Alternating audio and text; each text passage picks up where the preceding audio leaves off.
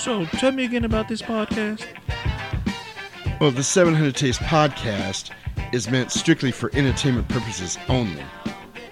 And there's clips? See, it breaks down like this. The 700 Taste podcast does not own the rights to any of the clips it's going to be using on this program. But see, that doesn't matter because the 700 Taste podcast also is going to include adult language and adult humor. But if you're easily offended, just stop listening now. So that's one thing you don't got to do with the 700 Taste podcast. Oh, I'm listening. That's all there is to it. Fucking listening. Baby, you dig it most.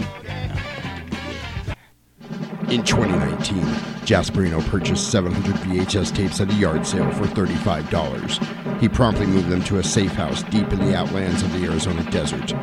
If you're into nostalgia and you like VHS, and if you can find him, maybe you can listen to the 700 Tapes podcast.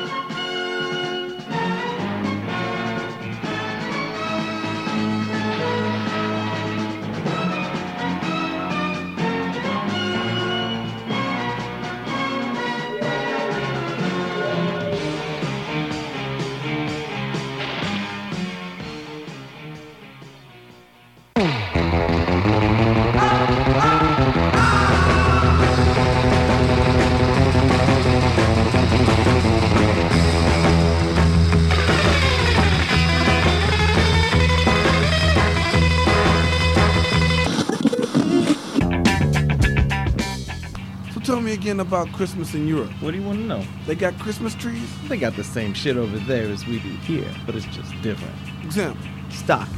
They don't get filled till after Christmas. After Christmas? Yeah, by the three wise men. Or, if you're in Italy, by a witch named Bufana. A witch in your house at Christmas? Yeah. That's fucked up.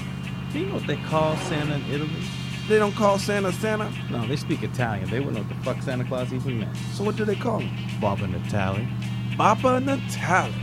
Ah, shit, man, I'm going. I know, baby. You dig it the most. You know what they call fruitcake? Panettone. Panettone. Yeah, they be eating that shit, too. God damn. I see them do it. What you eating, Brett? Fruitcake? Fruitcake. You know what they call fruitcake in Italy? Vincent? Panettone. Do you mind if I partake of your fruitcake? Go ahead. That is some good-ass fruitcake. Can't usually eat fruitcake because my girlfriend's a vegetarian, which pretty much makes me a vegetarian. Do you know why I can't eat fruitcake? Because of the gelatin on the fruit? Check out the big brain on bread. You a smart motherfucker, that's right. You mind if I have some of your tasty beverage to wash this down? What does Santa Claus look like? What? Where are you from? What? What ain't a country I ever heard of? They speak English in what? What? Say what again, motherfucker? I dare you. I double dare you. What does Santa Claus look like? He's fat. Go on. He has white beard. Does he look like a bitch? What? I'm sorry, did I break your concentration? Does Santa Claus look like a bitch? You're Jimmy, right? This is your house? Sure is. I'm Winston Wolfe. I solve problems. Good, we got one. So I heard. May I come in? Yeah, please do. You must be Jules, which make you Vincent. Let's get down to brass tacks, gentlemen. If I was informed correctly, the clock is ticking. Is that right, Jimmy? 100%. Your wife, Bonnie, comes home at 9:30 in the a.m. Is that correct? Uh-huh. I was led to believe if she comes home and finds us here, she wouldn't appreciate it none too much. You wanted that. All right, that gives us 40 minutes to get the fuck out of Dodge. Which, if you do what I say, when I say it, should be plenty. Now, you got a corpse in a car, minus a head in a garage. Take me to it. What now? Let me tell you what now. I'ma call a couple of hard pipe-hitting niggas to go to work on the homes here with a pair of pliers and a blowtorch. You hear me talking, hillbilly boy? I ain't through with you by damn sight. I'ma get medieval on your ass. Milk, are you sure you're okay? Honey, since I left you, this has been without a doubt the single weirdest fucking day of my life. Come on, hop on, I'll tell you all about it. Come on, get on. Gotta go, come on. Whose motorcycle is this? It's a chopper, baby. Whose chopper is this? Zed's. Who's Zed? Zed's dead, baby. Zed's dead.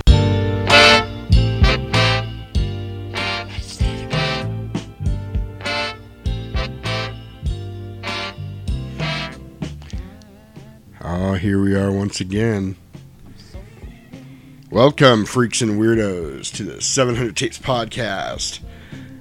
I am Jasperino, joined as always by the man, the myth, the legacy, the man who fought a haboob to get here. He had a haboob in each hand, coming down the freeway, gritting his teeth, squinting his eyes to make it through the wall of dust that lay before him like a biblical plague upon the people of Egypt. But he will persevere. He will endeavor to persevere. Mr. Roman Alvarado. Woo! How you doing today, sir? I couldn't be any fucking better. So we got the window open here in the missile silo. Yes. Because there is a huge wall of dust currently assailing the outlands of Arizona, stirring up all the pollen, the viruses, and the mutagens, Right. the ooze for our teenage mutant ninja Gila monsters, because we don't have sewers here for turtles. Astro zombies, giant insectoids, the irradiated creeps and freaks of the night, and we are bringing it to you live like a goddamn suicide on a Sunday, a very blustery, dusty, apocalyptic Sunday. Definitely. That is that. Like you couldn't have worded that any better. Thank you. It was, I see you dusting off the old chops there. That Al Green's got me going. I see. I'm kind of swaying here. I see. Yeah. We are a VHS review podcast. VHS. What was I going to say? The whole VHS, and nothing but the VHS. The VHS, the whole VHS, and nothing but the VHS. So help us, Bob. So help us, Bob. Whoever Bob is. Bob Saget. Oh, shit. We, every movie we watch and preview and review for you, we watch on this VCR right in front of me under my computer monitor as I speak. We watch it on VHS, no direct, whatever, no video on demand, no Blu-ray, no DVD, no Laserdisc, no HBO, Cinemax late night. Skinemax, if you will. Today we are covering 1994's Cannes Film Festival. Winner. Pulp Fiction, Quentin Tarantino, in his glory, one of my favorite movies of all time. If there's one movie I've seen, okay, The Lost Boys is my number one movie that I've seen the most, but my top three are probably Lost Boys, Pulp Fiction, From Dusk Till Dawn, Gotcha. John Carpenter's Vampires. Okay. And I know I said 3 and I gave 4, Right. but I had to because I had to put From Dusk Till Dawn in there. Right. Because God bless you. You raised your fucking kids on it. Right, I did. If you missed that episode, go back and listen to both of them. Both of them. Don't just listen to one. I had one guy listen to the second part, but not the first part. Look, that is, That's that craziness. is the You're quintessential double tap. Double tap. Speaking of double taps, dude, I got some exciting stuff coming, and I was going to try and keep it to myself because it's only mid-August, right? And I'm already planning for Halloween, right? But let me just tell you, here's a little teaser. I have some amazing things happening in October, and we're going to do some really cool stuff here for Halloween, and I'm very excited about it. It's all I've been thinking about. I was telling Roman when he first got here, I've been dreaming about Halloween, thinking about Halloween. I'm very, very excited about it this year, and it feels good because this is my time. I can already feel it. I can feel the wheel turning if I can get pagan on you. I can feel fall already in the air, and it's only mid-August, which means Samhain this year is going to be amazing. Sweet. So, that being said, how are you? Look, Again, I couldn't be better. I know, last week we were both a little humdrum. Right. But it's crazy what a week will do to you. Yeah. Shit. Man, it's been a good week. That's good. And you? It's been a week. Ups and downs. Like last Tuesday night we celebrated my son-in-law's birthday. We went out and we did my baby's birthday too. Yeah, that's cool. Mm-hmm. We were talking about that last week. Yep. But we went airsoft shooting. Badass. We took all the kids. Nice. It was a lot of fun. I believe it. It was way more fun than I thought it was going to be because they had got enough spaces for me to go into, and I was like, I don't even know if I want to do this. Did you turn into fucking Rambo? Yeah. Hey. Yeah. But I only played half the time that they did because I was done after like 3 or 4 trips through. I was like, dude, I can't. No, I'm done. I'm fucking running around like Call of Duty with my fucking gun in front of me, all squatted down. Man, going around corners all stiff. Look, like I'm the worst motherfucker to be, against playing like laser tag or anything like that of that nature, because it's hell on your hands. I promise you. Right. Like, I don't give a fuck how old or young you are. It is, look, from the word go to the word stop. Right. That's your ass. That's awesome. That's kind of what was going on here too. Look, it is a smorgasbord of fuck you. Ass whooping. You open the old can of whoop ass. Man. Every man for himself. Yes. Oh, I forgot what I was going to say. Well, okay, so yeah, we did the airsoft. Oh, I was going to say that my birthday is this Tuesday. Mm-hmm. So you guys are be getting this tomorrow, which is Monday. Mm-hmm. My birthday is on the 18th. Part of the reason we're doing Pulp Fiction is because this is one of my favorite movies. Mm-hmm. Favorite movie of all time is The Lost Boys, but I'm saving that for a special occasion that I haven't decided what that special occasion is yet. Mm-hmm. It could be Halloween next year before we do that movie because I'm holding it. He's like, I'm holding it off. Yeah, I gotta wait till the time and the feeling and everything is just perfectly in alignment to do that movie because I'm gonna give it everything I got. I'm gonna give it all you got. Give it all you got. I'm gonna get you drunk. Oh my God. Get you love drunk off my humps. My hump. Well, the Black Eyed Peas used the Melizaroo. That's why it was from Pulp Fiction. Also, that's why it was stuck in my head. So I was gonna put the Black Eyed Peas somewhere in there. So it just kind of music up. Turn the music up felt right there. God, that was Ella Funk. Yes, that one was. We were talking about. Was it on the mics or no? Yeah, it was because we couldn't remember if it was Ella Funk or Monkey Business. It was Ella Funk.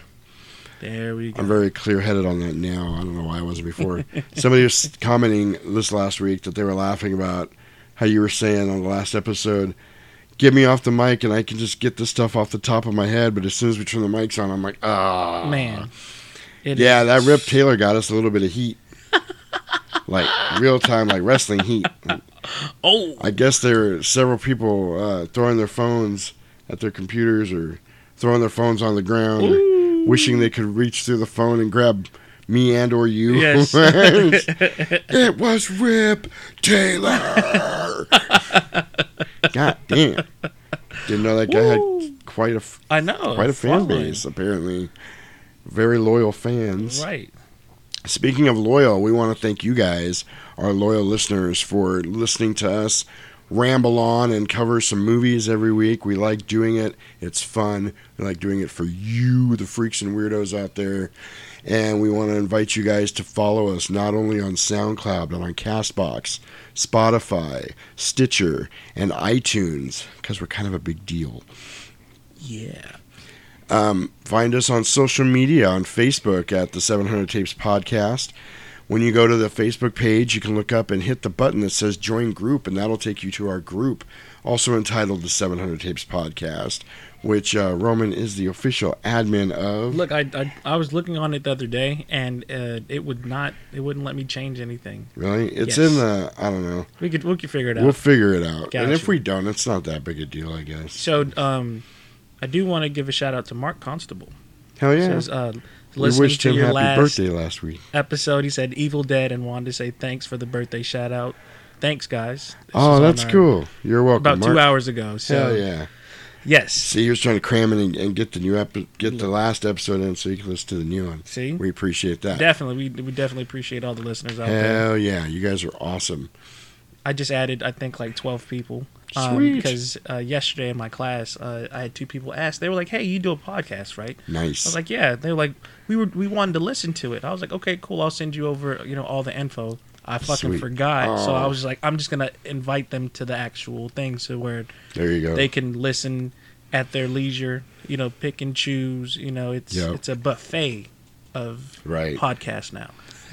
That's funny because I was talking to somebody this week too, and they were asking. They thought we were live. Mhm. Like, what That's- time? What time do you go on? I'm like, no, we just record it and then we upload it. And then he said, oh, so do you go back and re-edit it? And I went, hell no, Hell no. I'm too lazy for that shit. That, and I think if if we were the clean cut type, Right. it would take out all of us. Yeah, I told him that too. I said I like the raw, unfiltered feel of it. Like what you see is what you get. Everything, like a lot of media shit you get is so polished and so perfect and so, Because the politics behind if it I all. trip over something, I want you to hear it. Like we're real. Right. We're nothing but real here. Right. We're some real ass motherfuckers. Real ass motherfuckers. Might even get medieval on that ass. Right. I put that clip in just for you. Look, the funny thing is, I'm probably gonna make that shirt. That's like, awesome. Like on the front of it, it's gonna be the the front part of it, and then how he says he stops and says something to him, and he's like, we're gonna get real medieval on that ass. I'm gonna put Yeah. it on the back of the shirt, Hell but I yeah. want it to be I want it to be big, like big. Nice. Big. It's funny because I actually had the entire intro done, Mhm. and I had another clip there, and I actually went back and changed it to that one just for you because I really Badass. appreciate it. Hell It's yes. like one of your favorite parts. Look, for sure. Like watching it, I was grinning from ear to ear. This movie's great. Oh, actually, let me finish this up first. Follow us on the IG, on the Instagram, at 700 Tapes. You can also follow us on Twitter. It's Jasperino_700 Tapes. Drop into my DMs. My birthday's coming up. Just kidding. Oh hell no! Drop in. So yeah, find us on your social media, on your interwebs. Listen to us. I am going to start soon working on the website where you will actually be able to go straight to the website to listen to episodes and eventually to watch the episode as we recorded it. That's going to happen Hell yes. sometime here in a little bit. Hell These are yes. things I've been working on. My brain, for some reason, has been working overtime since I came out of that funk. No. I've had all these crazy ideas and shit that I want to do. So good things are coming. It is. Look, it's definitely one of those down moments where you just have to kind of smell the roses for a second, or Right. fuck off, or whatever the case is. Yep. It's that veer to the left or right, and then it allows you to get back on track. And Yep. if anything, almost make up the time that you lost kind of veering. Right. Because now it's like, fuck, I have 6 ideas and I didn't Yep. have any. Time to get busy. Hell yes. So yeah, I don't know if I talked about this with you on here before, but I've really been wanting to get into illustrating, Oh, nice. like doing horror movie illustrations or whatever kind of illustrations I want to do. Probably horror movie related stuff because that's me. Gotcha. I But I really want to do because I got the illustrator skills. Right. And I really want to start doing some stuff for myself and maybe get them put on canvas like prints. And You know what I mean? I know a guy that knows a guy that knows a guy. Right? that, Yeah, me too. So yeah, like just little stuff like that. I mean, it's stuff that will also be made into a shirt. Hell yeah. So I really want to get the. if you remember, oh shit. If you remember, it's probably been 2 years now, if not 3. Let's say 2 years just to be on the safe side. Remember, because I was just able to start using Photoshop. Now I can use Illustrator and all the blah blah blah. Right. But I made the Hocus Pocus shirt. Oh, I do remember that. Yeah, because I did the file for that for you. I'm gonna make that shirt this year. Nice. It's the babysitting one night. Yeah. I was telling Ro earlier this morning. I was like, I need to bring back. When I get the website up and I get the web store going, I need to bring back some of my old shirt designs. One of them being the one that says "Dead Girls Don't Say No." Oh, That was a good and it had a silhouette of like a zombie chick next to the letter to the words. No. That was real tall. gotcha. And I thought you were gonna say Bruce Lee, the bomb. oh man. What? So yeah, I had taken those to a show and they were all guy shirts, and then girls started asking me, "Where are the girl shirts?" I'm like, I really thought this was like a guy shirt design, and girls were like, "No, I would wear the hell out of this." So I'm like, okay. So the next show I went to, I did a bunch of girl tanks, and I sold every single one of them. Badass. It's a good seller, so it's one of the ones Badass. I'm looking forward to bringing back. Hell yeah. Bring it back. Bring it back. But yeah, like I'm glad that we're definitely again back on track with just everything, and yeah, like yeah, it was definitely a hazy ass week last week. Right. This week it seems like again we're both kind of back on par. Back in the saddle again. Yeah, because I'm a cowboy. On a steel horse I ride. I want it. And I want dead it. or alive. Dead Anyway, or alive. Alive or dead or something. While we're on the subject of getting things done, let's get this out of the way real quick. We are down, ladies and gentlemen, Oh yeah. to the final two. Two. That's two. Uno TWO.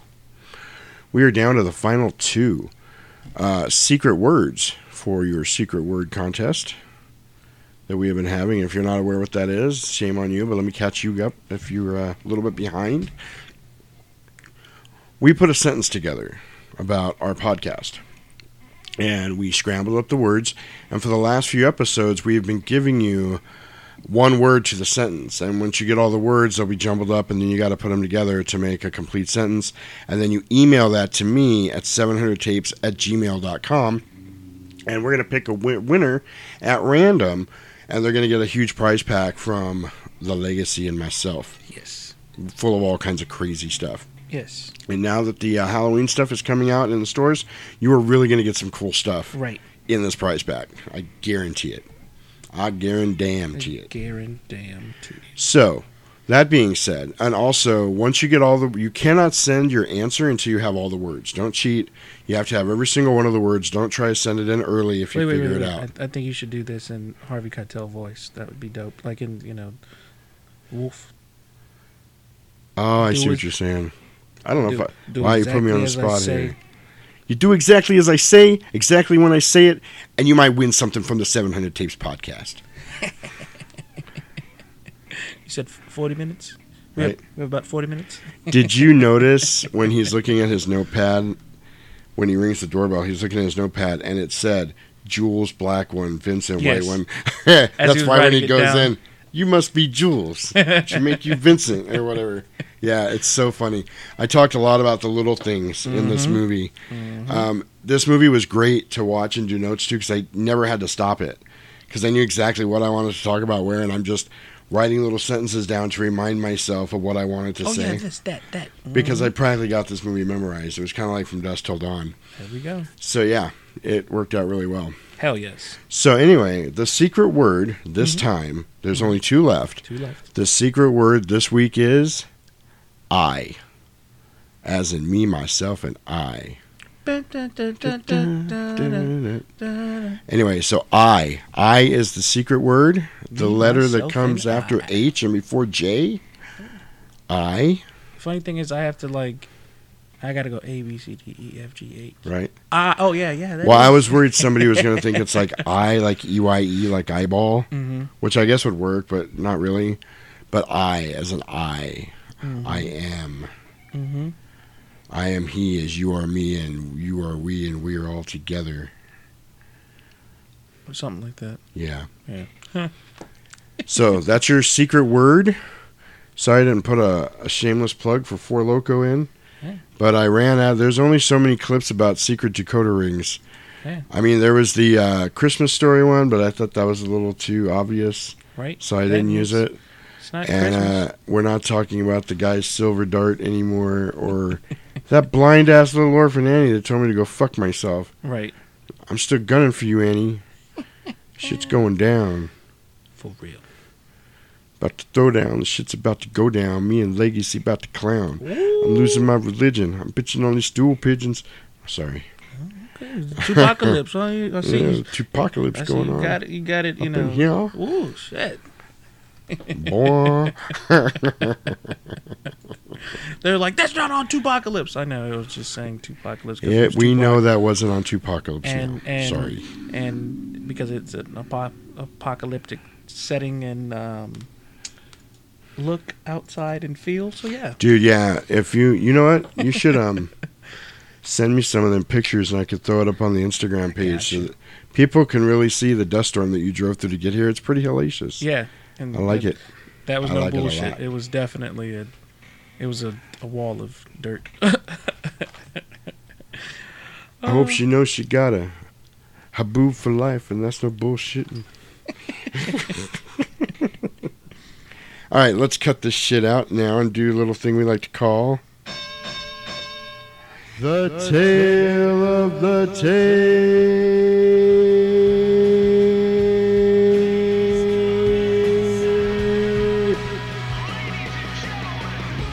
in which I read the back of the VHS tape. It's time for Pulp Fiction.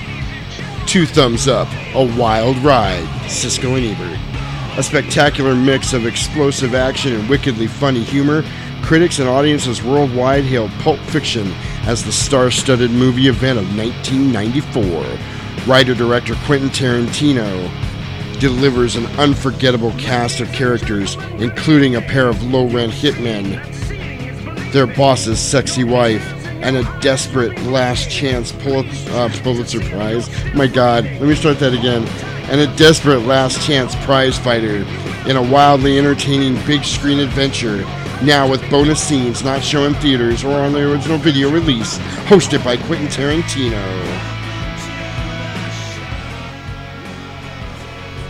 I want to talk about that for a minute. Well, wasn't that a MacGuffin? It was a flub. A flub. A downright flub.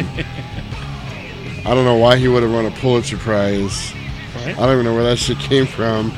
But that's why we give it to you guys raw. Yeah, raw and uncut. What you see is what you get. We were talking about that a little earlier, that we like being, real.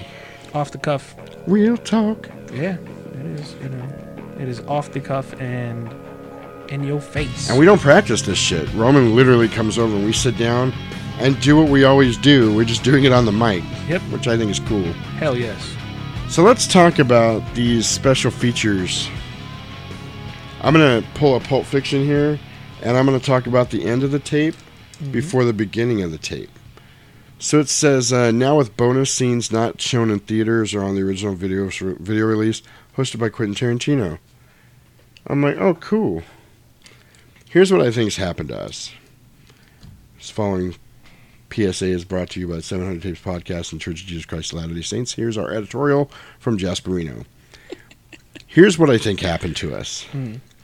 I think with DVDs introduced us really to special features, deleted scenes, alternate endings, things like that. Cut and all I mean, they that used to do shit. that on video every now and then, but literally with every DVD just about that you get, it's got special features of some kind. Some kind of interview, if not just the trailers, something. Then Blu-ray came. And Blu-ray, not only have you got deleted scenes, stuff that got left out, alternate endings, dude, you got full-on 2-hour documentary making of the movie on the Blu-ray, And I was listening to something earlier. They were talking, it was that 80s horror documentary that we were talking about. Okay. In Search of Darkness. No, it wasn't. I lie. It was Joe Bob Briggs. I've been watching The Last Drive-In. Oh, nice. Shout out to Joe Bob, my badass TV host. I was going to call him my buddy, but we don't know each other, so he's my TV buddy. Speak it into existence. I've been watching him for a long time, since he was on TNT and Monster Vision, and never missed it. Anyway, he was talking about how somebody had they filmed George Romero filming Day of the Dead, and they did a documentary on it. Badass. And at that time, documentary films about the making of another film was very rare and unheard of, so it was like a big deal. And he was saying now with the onset of Blu-ray, we're used to it, because every Blu-ray we get has a making of. I like the new Planet of the Apes movies that came out in the last few years. Like it was Dawn of Planet of the Apes, Rise of Planet of the Apes, and War for Planet of the Apes. Those movies are amazing. I love those movies. They were very well done. I'm a big fan of the old movies with Charlton Heston. Damn you all to hell! You blew it up. Get your hands off You me, you blew it filthy up. ape. But You're so ugly. I appreciated. I know, right? I appreciated them as something different. Right. But I loved the special effects. I love the CGI work. Mm-hmm. Which, you know, I'm a practical effects guy, but I was really, really impressed with the CGI work. Look, my in this favorite movie. part, and like all of them, is when Caesar's like, no. Oh my God! Right? No, because it is so profound. And then didn't he say, "Get your hands off me, you dirty human," or something Look, like that? oh my gosh! But that initial, Oh, I know, dude. It gave me First- goosebumps. I was like, yeah. oh, and you knew it was going to happen. right? It's like, oh shit.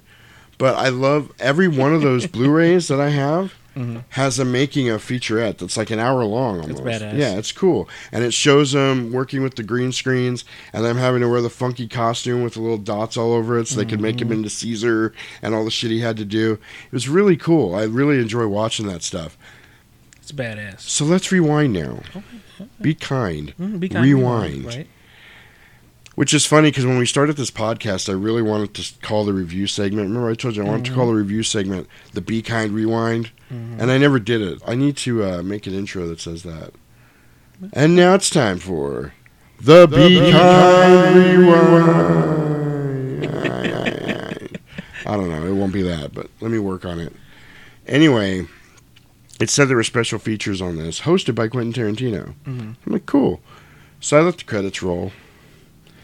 About 30 seconds later, it starts up, and it's Quentin Tarantino, and he's introducing a deleted scene. That was the original part of the apartment scene from Mia Wallace when Vincent first comes over, and I'm like, oh, that's pretty cool. He's explaining why it got left out. He's explaining what he was thinking when he wrote it, and why he left it out, and blah, blah, blah, and this and that, and things he wished he would have done differently with it. And then here's the scene, and they play the scene. And it's like, oh, it's kind of cool. So then it's him again, and he's talking about an extended scene of Bruce Willis in the taxi cab with the Esmeralda Villalobos. Right. And he said they had to cut it down for time or whatever, blah, blah, blah. And then they play it. And I'm like, oh, that was pretty cool, too. So I'm waiting, and there's just blackness, and then the tape ends. And I was like, that's it. That's all there was. Like. So, my question to you is, in 1994, would that be suffice? That's what I'm saying. Yes, in 1994, I'd have been like, dude, that was badass. I saw the extended scene and the deleted scene, and Quentin Tarantino was on there. But I was at least expecting him to come up at the end and be like, I'm Quentin Tarantino. Go fuck yourself, San Diego. You know, or something like a goodbye, or it was just ended. So do you feel like your expectations were a little too high because knowing, you know, what we have now? Yes, because I know for a fact, because I think I have it. There's a super dope, pimped out special edition of Pulp Fiction on DVD, because I don't have it on Blu-ray yet, because I'm waiting for the perfect one to come out. And but that DVD's got a shit ton of stuff on it. You can go on there and read the script along with the movie. Damn. Yeah, it's freaking cool. And it's funny because like that part where they're getting hosed off and they got to put on the T-shirt and the shorts, and I don't remember what Jules had on his, but I remember John Travolta. It says UC Santa Cruz Banana Slugs, and it's got a logo and everything. In the script, it actually described what shirts they were wearing. Like, that's how detailed the script was. It was really cool. And if I'm not mistaken, in Dusk Till Dawn, it was the same thing with Tarantino. Oh, yeah.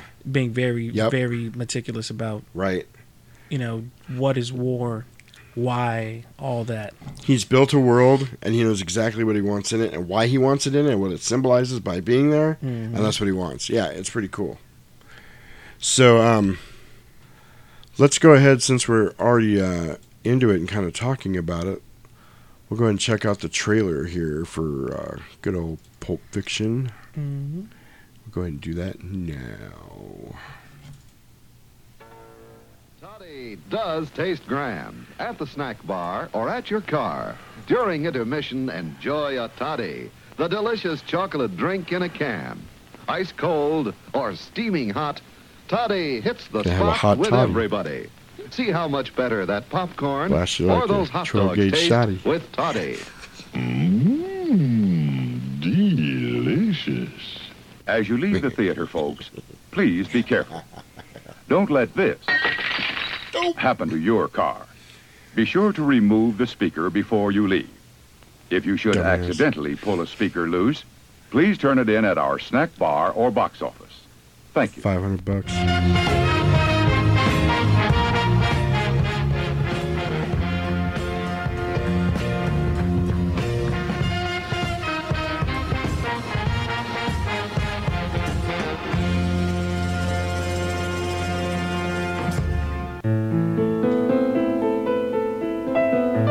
Miramax Films is proud to present one of the most celebrated motion pictures of the year.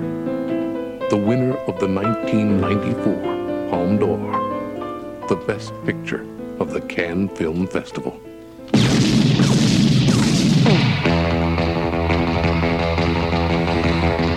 Come on, let's get in character. Why are you so interested in Big Man's wife? Well, he's going out of town in Florida, and he asked me if I'd take care of her while he's gone. Take care of her? No, man. Just show her a good time, make sure she don't get lonely. Girl. You see, this is a moral test of oneself. I do believe Marcellus, my husband, your boss, told you to take me out and do whatever I wanted. I love you so much, can't count on whether or not you can maintain loyalty. Night of the fight, you may feel a slight sting. Pride only hurts. It never helps. In the fifth, your ass goes down. I have to say, play with matches, you get burned. We should have shotguns for this kind of deal. We're in a lot of danger, aren't we? I'm prepared to scour the earth for that moment. Oh, I'm sorry. Did I break your concentration? Get down, get down. You got a corpse in a car, minus the head in the garage. Take me to it.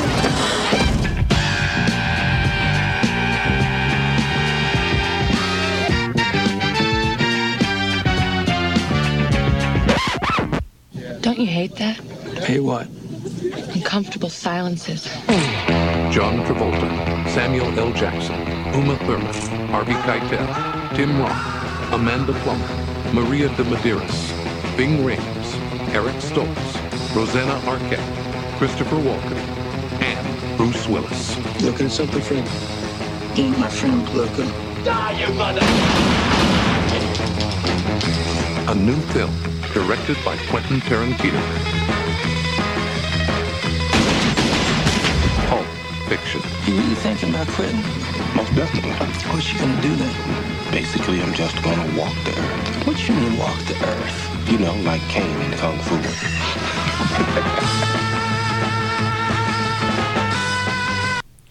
So in other words, you're going to be a bum. You'll be a bum. No, I just told you. It's like, came from Kung Fu. No job, no current address, no income. You're going to be a bum. It makes you a fucking bum.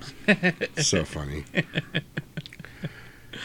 So yes, very excited. Pulp Fiction, written and directed by Quentin Tarantino. You may have heard of him. He did some other movies. Reservoir Dogs, Kill Bill, Jackie Brown. Did he do Donnie Brasco? No. Oh. Django Unchained. The Django. The Django. The D is silent. You said Foxy Brown? Foxy Brown? Oh, Foxy Brown. Even though he's not on it, it's still True Romance. True Romance, yeah, also from Dusk Till Dawn he was associated with. Natural Born Killer is one of my other favorite movies associated with, which I'm going to draw a parallel to in this review, so stay tuned for that. Nice. So this movie, we've got an all-star cast just about, which is very impressive for somebody's Cannes Film Festival submission. And I actually was looking at trivia on this that said a lot of the actors, specifically Uma Thurman and Bruce Willis, really did this movie for under the amount that they would normally do a movie for to help him out because they liked it so much. That's badass. But this movie stars Tim Roth, Amanda Plummer, John Travolta, Samuel L. Jackson, Phil Lamar, Bruce Willis, Ving Rhames, Rosanna Arquette, Eric Stoltz, Uma Thurman, one of the other Arquette brothers, I can't remember which one, Steve Buscemi, right? One of the Christopher Walken, of course, can't forget him. Kathy Griffin's in it for a second. what's her name that played Pat? Alexis Arquette's in it. Quentin Tarantino. Harvey Keitel. Julia Sweeney. That's who I was thinking of. Gotcha. Julia Sweeney is in it for a minute. She's at the very end. Remember she played Pat on Saturday Night Live? Oh, yes. You weren't quite sure if it was a guy or a girl. Yes, It was Julia yes, Sweeney. yes, yes. I'm Pat. Gross. It's so funny. So who's the black guy that's in the apartment? Marvin? Yeah. That's Phil Lamar. Okay, because I'm like, I'm trying to think what else was he in. I just clicked the button. Let's take a look. Let's take a look. See. Da-da-da-da. But he's in it very briefly. He does voice acting on Futurama, Samurai Jack, Mad TV, Samurai Jack. Right. But I know he's like a comedian almost, if I'm not mistaken. Looks like he's been on the new Harley Quinn TV series on DC channel that I've been wanting to get, but I don't want to pay for. I'm just kind of waiting for that Harley Quinn series to come out on Blu-ray so I can just buy it and binge it. F is for Family. Yeah, that show's funny. Yeah, he's on that. That show's definitely funny. He's been on Rick and Morty. Rise of the Teenage Mutant Ninja Turtles. Family Guy. The Flash. DC Superhero Girls. He's Jon Stewart's voice. Oh, the Green Lantern. That's badass. Hell yeah. I love Jon Stewart. He's such a different play on the Green Lantern because both Hal Jordan and what's the other guy's name? I was going to be real insensitive, but I was going to say the gay one. No. Because if I'm not mistaken, the Green Lantern, one of them is gay. I think that was Guy Gardner. Okay. I'm just saying that because I hate Guy Gardner. Even though his figure's right behind his... I hate him, but I love him. It's weird. It wasn't the... What? I was going to say it wasn't... what's fucking Deadpool's name? Oh, no, it wasn't. Wade Wilson. Or the actor. I can't think of his name. Ryan Reynolds. There we go. I knew it was Ryan. I was talking about in the comics. Hal Jordan and Kyle. Was it Kyle Renner? No. I'm Jeremy Renner. I'm just kidding. Kyle Rayner. His name was Kyle Rayner. And Kyle Rayner was kind of a jokester. Mm-hmm. And... Well, I guess Hal Jordan wasn't really a jokester, but he did crazy shit too, But Jon Stewart was such a straightforward, commanding, no bullshit Green Lantern. I ain't fucking around, I ain't joking. Yeah, I'm here to do a job. You know what I mean? Mm-hmm. Badass. I always liked him a lot. I always thought out of those three, Kyle Rayner was the weakest one. That and he was very stoic. Yeah, he reminds me a lot of Martian. Said Marvin the Martian. The dude that played the president on 24 that does all the American Family Insurance. Definitely. If they ever did a movie, he would be the perfect one to be Jon Stewart. Definitely. I think. Definitely. Or maybe Idris Elba, because he's younger. He's a lot younger because. The Progressive or the American Family guys, he's getting up there. He's probably in his 60s. That, and if I'm not mistaken, he was on SWAT. Oh, no, Flashpoint. It's a SWAT show. He was like the captain or some shit like that. Oh, really? Yeah. That's cool. But he has that very, very, very iconic voice. Oh, yeah. Superman Red Sun, he was in. He's Captain Underpants. Tra-la-la. Lots of voice acting for superhero movies. I like that. Yes. Bob's Burgers. He was in Frozen 2. Spider-Man. Scooby-Doo and Guess Who. Dang. Yeah, there goes a very long filmography for the guy we know as Marvin that gets shot in the face. So anyway, Pulp Fiction, as we know, was released in 1994. Produced by Lawrence Bender. Danny DeVito was an executive producer. That's kind of cool. Yep. Look, and the funny thing is, it says it right there, too, on your big-ass poster right there. Oh, yeah, Danny DeVito. Yep. Right there, right under Jason X. I have a huge Subway-sized Pulp Fiction poster hanging in the studio, which I posted pictures of on the Instagram. If you want to check it out on the IG, it's at 700 Tapes. You can check out all those pictures. I actually just took a couple of selfies of me and Roman. I'll be dropping on there a little bit later. Hell yeah. I tried to get one of both of us, but I couldn't get it to focus because I've got the mood lighting going in here. If you guys remember last week, I had to get up and turn the light on because I couldn't see. But I think I somehow fixed that. I don't know how, because it's the same exact amount of lighting. Anyway,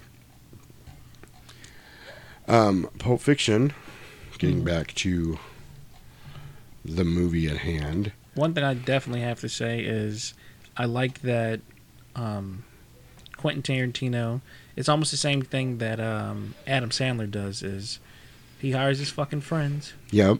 Same thing with Nightmare Before Christmas. Mm-hmm. Tim Burton. You know, he's keeping his friends. Right, his circle of friends. I can appreciate that, because in any Quentin Tarantino movie, you're going to see somebody that you've seen before. Yep. And I love the recycled actors. Absolutely. You would think that it would be. I think he picks well enough actors to where you're like, okay, well, you know, you're this person in Pulp Fiction. Like, let's take Sam Jack in Pulp Fiction, right? And then he's Sam Jack and Django. But they're two totally different fucking... Absolutely. Well, it's funny because the budget on this movie was $8 million. $8 million.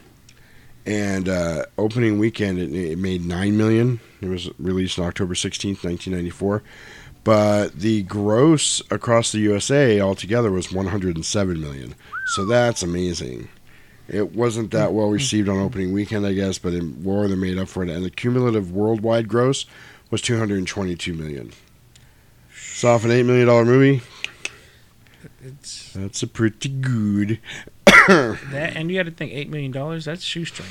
That is, dude, that's more than shoestring. That is absolutely like... dental floss? Right. It's not like, well, I guess we did Evil Dead last week, and that was $350,000, was it? But you got to think, and if you think but inflation... Yeah, that's true. You know, then, because that's what, 70... What was it, like 74 or something like that? Mm-hmm. You got to think that money probably stretched a little further than... Right. The $8 million in 94. Right. Just saying. Cool. So I got some trivia here. Mm-hmm. In the opening sequence with Honey Bunny and Pumpkin, Jules can be heard talking about quitting the life, and Vincent can be seen entering the bathroom. Pretty cool. Nice. The movie cost only $8 million to make. The initial budget was reportedly even lower until Bruce Willis was added to the cast. He had a recent string of domestic flops, but was still a box office draw overseas. $5 million went to pay the actors and actresses' salaries. The film was already profitable when its worldwide rights were sold for $11 million, again mainly on the strength of Willis's presence. It went on to gross over $200 million at the box office. Dang, $5 million of that went to pay the actors. That's badass, though. That's crazy. And that's where I was saying Uma Thurman and Bruce Willis really took a cut, because normally that $5 million would have just went to him. If not you know more. what I mean? Yeah. Sheesh. The 1964 Chevy Malibu convertible driven by Vincent Vega belonged to writer and director Quentin Tarantino and was stolen during production of the film. In 2013, a police officer saw two kids stripping an older car. He arrested them, and while looking up the owner of the vehicle, he found the VIN had been altered. It turned out that it was Tarantino's stolen car. The owner had recently purchased it and had no idea it was stolen. Wow. Yeah, how crazy is that? Wow. That's badass. Quentin Tarantino is quoted as saying that Butch is responsible for King Vincent's car. And I have always wondered that. Because he's talking about that with Eric Stoltz after he's been to the bar and has the altercation with Bruce Willis. Because he's like, man, I had it out 5 days. 5 days and it gets fucking keyed. We'll talk about that a little more in depth when we get there. But yeah, it's I always thought that. Really? It never even crossed my mind. Really? Yeah. But you've seen the movie enough so many times to where things kind of just start to I was sitting here talking along with it as I was taking notes. I was taking notes 3 or 4 scenes ahead of where it was in the movie. Wow. I think I might have stopped it once, and that was because I wanted to go down and have a cigarette. Mm-hmm. So, yeah, like, this was the first time, because usually, for, let's say a movie's an hour and a half, it takes me almost 3 hours to watch it. Gotcha. Because I constantly have to pause it, make a note, and if I see something I want to look up, because this is what we pride ourselves here at this podcast is, you're going to get some information about the movie that you never knew. Right. Or that you never heard, or Right. that you haven't heard that often. Because I'll see something in the background, I will pause it, go back to my computer and Google it, and then I'll research that for a minute, then go back to the movie, make some notes on it. You know what I mean? So it takes... I kind of like it, though, because this has really become my weekends, is putting this together and then doing it. Because usually I spend Saturday putting together the intros and looking for old movie trailers and movie bumps and stuff like that. By the way, I'm working on Halloween stuff already. Like, I'm already looking at old Halloween commercials and stuff. I'm super excited. Badass. But I have to point this out. I'm going to point it out again when we use it. There's a commercial. It's an old candy commercial from like 1985, 1986 for some kind of Halloween candy or something. But it's got a bunch of kids jumping around and happy and like digging out the candy or whatever. They're not in costume. They're regular clothes. The one kid is wearing the green and white striped polo shirt from Blue's Clues. Oh, damn. It is the exact shirt that Damn. Steve wears on Blue's Clues. In fact, when I see it again, I'm going to take a screenshot of it. I'm going to put it on Instagram to prove it to everybody that I'm not nuts. It's the same exact fucking shirt. Oh, shit. 10 years before there was ever such anything as Blue's Clues. Oh, shit. Because Blue's Clues didn't come out until the 90s. This commercial was from like 1985 or something like that. Mandela effect? How about to say, look, are we talking Mandela effect? Right? We just figured out Blue's Clues. We just figured out Blue's Clues. We just figured out Blue's Clues. Go and fuck yourself. Woo! Dun, dun, dun, dun, dun. Yeah, there you go. We just got a... Oh, my God, no. Don't Right. restart it. Man, when you have kids... Mail call! Mail call. You know what show I like that I'm almost ashamed to say that I was into? Oh, shit. Bear in the Big Blue House? No, but let me tell you a funny story about that. All right. My daughters used to be into watching that when they were really, really little, like 3 Right. and 4 years old. But there was always that part where the bear would come up to the screen and sniff around. Hey, you smell good. Did you have pancakes for breakfast? And when he used to do that, I would run over to the TV and stick my butt at the screen, so like he was sniffing my butt and going, man, you smell good. Are those pancakes I smell? And my kids would just throw fits. They would be so mad at me. Stop it! You're ruining the show.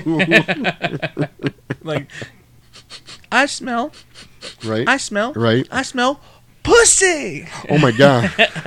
Off a house party. Damn. I didn't think we were going there, but all right. Yeah. You know, Bear in the Big Blue House was smelling. You know what I missed the boat on? Which one?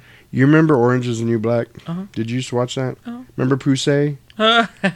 Dude, I wanted to make a shirt that said, hey, we want some Poussey. And I don't know why. It was one of those ideas I had, and I never did it. And now the show's not really relevant anymore. But I think I would have sold a shit ton of those had I jumped on it. I actually met... Two Live Crew? No. Oh. Luke? But that's funny. I wish. Man. Uncle Luke. No relations. He's not my uncle, but you know Uncle Luke. No. The redhead chick from Orange is the New Black. She's in... Star Trek Voyager? No. No, she's it's not that chick. Oh, you're talking American about, Pie. You're talking about the junkie chick. Yeah, I can't think of her name. I can't think of her name. I met her either, but in. I like her. She's cool. I met her in Hollywood. Really? Like real shit. So my old job I used to buy cars, and they're based out of California. So I had to do training out there. So I'm looking at this lady's fucked up, like she had like a Range Rover or something, and they're in like these condos, and she walks out, you know, walking her dog, and I'm like, I stopped the lady. I'm like, hey, can you give me like 2 seconds? I just have to go, you know, do something very quickly. And she's like, yeah, cool, yeah, sure. So I walk over to her. I'm like, hey, look, I don't want to be all like starstruck or nothing like that. I was like, but you're badass, and I really like Orange is the New Black. She's like, sweet. She's like, thanks. Right? So I get to take a picture. I took just a quick selfie with her. And like 2 hours later, I was still there trying to wrap up this car, and she looks at me like she's pulling out. She's like, hey. She waves at me and then drove off. I was like, dang. Natasha Lyonne. There we go. Yes. I was like, yeah, that's she's cool. badass. Like, because she, you know, not only did she stop her day, you know, again, I wasn't like trying to like bum rush her or nothing like that, but I was like, hey, I know who you are. And you're badass. So acknowledging me even after the fact 2 hours later was pretty badass. So shout out to her. I had a friend of mine, God bless Amoeba Records, it's not there anymore. Oh, it closed, dude. I think the over the COVID thing, they had to go. They went out of business. Wow. So we lost an amazing goddamn record store in LA called Amoeba Records. Glad I got to go there when I did and got to see it. But a buddy of mine ran into Rob Zombie there. Wow. Yeah, and he kind of did the same thing, kind of quiet, like, right. Hey man, enjoy your movies. Thanks a lot. Like And Rob Zombie seemed really grateful that he didn't bring a lot of attention. He was like, "Oh, thank you," and that was it. Like he didn't make a big deal. Hey, buddy, it's Rob Zombie over here. Yeah, he's like, your music sucks, but your movies are all right. Oh no, no, I disagree. No. I was just saying that because I think Rob Zombie's music is badass. I think his movies are good too, which is an unpopular opinion in It's the horror depending- community. It's kind of an unpopular opinion, but I love his movies because I love him too. So his music, his movies, everything. See right in front of me. Right. Did you notice I moved the Avengers? I did. I wanted to be able to look at you while we talked. I recently, if you guys have been on, into my eyes. Exactly. If you guys have been on Instagram, you've seen that I've been building my Avengers collection, and I had it all sitting on the desk by the soundboard, which was really obscuring my vision of Roman. And I'd ask him before, I'm like, "Are you all right? Because you're kind of staring at everybody's butts because they were all facing me and they had their backs to him." And he was like, "No, that's okay." They smelled like pancakes. They smell like pancakes, especially Captain America. That's America's ass. That's funny. But what I did was I moved them to another shelf that I'm not happy with. I have a lot of rearranging to do in here. It's time to do that.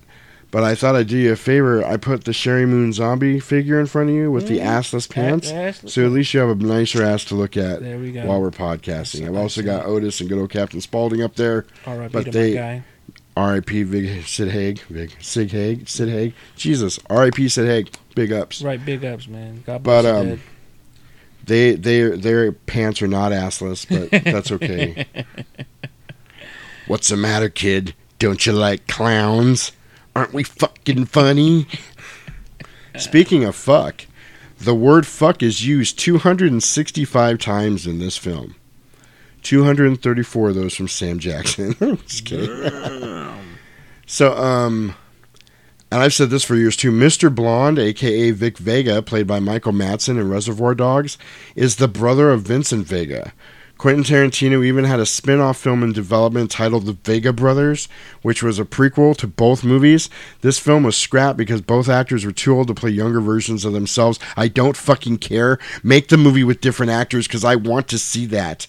Really bad. That'd be badass. Dude. Because I've been saying they were brothers for years. I've been telling people that. Because of the last names? Or yeah, because of the last names and just the whole... I think there was 3 of them, to be honest with you. Really? Because in Natural Born Killers, the parole officer that's hunting them down, or the federal officer that's hunting them down, that's fascinated with Mallory. Oh, what was the connection? I totally lost it now. His name was Scagnetti. The connection was in Reservoir Dogs. They're talking to Mr. Blonde, Vic Vega, and they're like, "What about your parole officer?" He goes, "It's an asshole named Scagnetti." Oh. So I think he was also Vic Vega's parole officer, and maybe later on, years later down the line, he got promoted to detective or whatever, to where he was the same Scagnetti from Natural Born Killers. That's my connection there. Gotcha. Again, same writer. You know what I mean? Easter egg? Yes, absolutely. But there's several names that are used in Tarantino movies all the time that just get tossed around, and I don't know that they're just names he thought sounded cool, or maybe people he knew. He had an uncle Scagnetti or something, but it happens a lot. We're going to talk about that a little more during the movie also. In the diner, when Mia offers her $5 milkshake, Buddy Holly, the waiter, who is played by Oh, yeah, Steve Buscemi. Steve Buscemi, ask her if she wants a Martin and Lewis or Amos and Andy. He's referring to the comedy duos, of course, Dean Martin and Jerry Lewis, who are 2 white men, and the Amos and Andy show, who are 2 black men. Basically, he's offering if she wants vanilla or chocolate, which I actually wrote that down in my notes because I think it's cool. Just like when he asked Vincent if he wants a steak burnt to a crisp or bloody as hell. That's pretty cool. I would like to have a restaurant like that, Jackrabbit Slim's, to go to because I think it would be cool. Right. Harvey Keitel convinced his friend Bruce Willis to take part in the film, knowing that Willis had been a big fan of Reservoir Dogs, which is pretty cool. That's badass. The one I was going to read earlier was Uma Thurman did not actually like the song that was played in the Jackrabbit Slim's Twist contest, Chuck Berry's You Never Can Tell, and she told Quentin Tarantino about this, saying it just did not sound right. Quentin Tarantino simply replied, "Trust me, it's perfect." And it was. And it was. So, Buscemi's in Reservoir Dogs, right? Yes, he's Mr. Pink. Right, that's what I was going to say. I think he's Mr. Pink, right? Right. So, you don't think there was any connection with that? You just think he just kind of threw him in there like, eh? He was undercover? I don't know. Well, there is... Okay, I don't want to get too much into the suitcase, but we're going to get into the briefcase Good. when we get into the movie. Good. Uma Thurman originally turned down the role of Mia Wallace. Quentin Tarantino was so desperate to have her as Mia, he ended up reading her the script over the phone, finally convincing her to take the role. Do you know why he wanted her so bad for Mia Wallace? This is just conjecture on my part from seeing so many different Tarantino movies. I'm gonna say this because Let's see if we're vibing. All right, the pilot, right, is Kill Bill, isn't it? Kinda, yeah. Isn't that what because he's talking pretty about much? The well, boom, boom, you know, boom? Uma Thurman Uh-huh. and Tarantino came up with the idea for Kill Bill on the set of Pulp Fiction. It makes sense. My whole thinking is he just wanted a reason to film her feet. Just think about this. You got that whole shot. Well, Tarantino's got a foot fetish, undeniably. Think about the scene from Dusk Till Dawn. Right. Where He's she like, got her "Let me toes see in your his feet." mouth. Okay. Then there's a whole part in this movie where we're talking about a foot massage. And then when Mia Wallace comes out, before you see just about anything else on her except her mouth, it's close-up of her feet. Kill Bill. If you remember, she's laying in the car, that big close-up of her feet, and she's like, "Move your big toe." Move. Oh, that was volume 2, wasn't it? I don't know which Oh, one, no, but it was I Kill know. Bill volume 1. Move your big toe. She's all you know? fucked up. Yeah. So, yeah, he's definitely got a foot thing going on there, but I think he's in love with Uma Thurman's feet. Look, for some reason. I was laughing when they're going through the progressions of the pilot. Uh-huh. And when they're sitting at the car and she's like boom boom boom, I'm like, Kill Bill. Right. except the Deadly Viper Assassination Squad wasn't all girls. Right. They just threw Michael Madsen in later, but I I should have think been the that's motherfucking Black Mamba. That's the plot. Yeah, pretty much. Yeah. I'm like, that's Fox Force badass. 5. So Bruce Willis worked on the film for only 18 days. He came and did his shit and got out. Yeah. He I killed love that this shit. one. He did. Jules's bad motherfucker wallet belonged to Quentin Tarantino. The inscription on the wallet is in a reference to the theme song of Shaft. Samuel L. Jackson played the title character in Shaft in 2000 and in 2019. Mm-hmm. Neither of which were very good. Oh. I was a little disappointed. I'm like, I almost think, because I think they tried to be too serious with it. The first one and then the second one was way too far. Like, Yes. I I was think like, they oh. should have hired somebody, like maybe had Tarantino do it, Mhm. and just make it a 70s blaxploitation film remake. Like, I don't think Shaft works any other way. Right, because he's the epitome of black coolness Yeah, in the 70s. He totally. is a bad motherfucker. You're right. Watch your mouth. Shut your mouth. Shut your mouth. Shut your mouth. But you got it. It's almost along the same lines as Foxy Brown. Yes. Like how Tarantino. That's did exactly how Foxy Brown was done. that. It was So nice. it is because that is the genre. That is the feel. That is the look. We're saying of it Foxy all. Brown is Jackie Brown. You know what I mean. Did I say Jackie Brown earlier, or did I say Foxy Brown? I don't know. If No, I I think it didn't was say, Jackie. I think if you I said didn't say Jackie. Jackie Brown, I apologize. We were in our rapper's bag.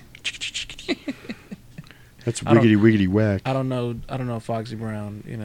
Oh, I'd like to know Foxy Brown. No, I'm saying I don't know. In the late 90s? I couldn't tell you a I don't know what verse. she looks like now. No, but I'm saying I couldn't give you a verse. Oh, I know one, because she was shit she did with Jay-Z. All right, let me hear it. But it was, I don't remember now. Right. It was that one song where she's like, lay down this bitch, play down this bitch. Ooh. It's on the, it's on the Hard Knock Life album. Hard Gotcha. Knock Volume 3 or whatever it is. But it's a hard knock life for us. And it also had that, can I get a fuck you? Can I get a what? Yeah, but it was fuck you actually on the Yeah. album. They had to say what on the radio, just like Kanye. Right. She ain't messing with no broke. Yo, funny thing you bring that up. I think Tarantino like takes the opportunity to say, Oh my God, there was so much in this movie that I'm like, how am I going to talk about this without coming out and saying because that? they say the same thing in Django. Like I think there was Right. like 270 times to say Yep. nigger and not nigga. It's And you know, hard R. We like E-R, to say it's hard R. And it's funny because that story where Leonardo DiCaprio was uncomfortable with it, Mhm. and Samuel L. Jackson finally pulled him aside and said, just get over it and say it. It's a Tuesday to us. But in this one, I was we never like- heard that before. I was like, okay, well, dead nigger, dead nigger, dead nigger. I was like, oh shit. Jeez. Yeah. ERs are kind of hard. Can I tell you, you scare the shit out of me every time you do that. Why? I'm just waiting to get the letter from iTunes or something. I don't know. But we're rebels here on the Right. 700J Podcast. Bring it on. Bring it on. Free speech. Woo! Free speech. Just watch what you say. That was an Ice-T album. Remember that? Yes. I'll rock with it. Hell yeah. Old school. Hell yes. Quentin Tarantino wrote the character of Winston the Wolf specifically for Harvey Keitel. I love me some Harvey Keitel. You can go from Mr.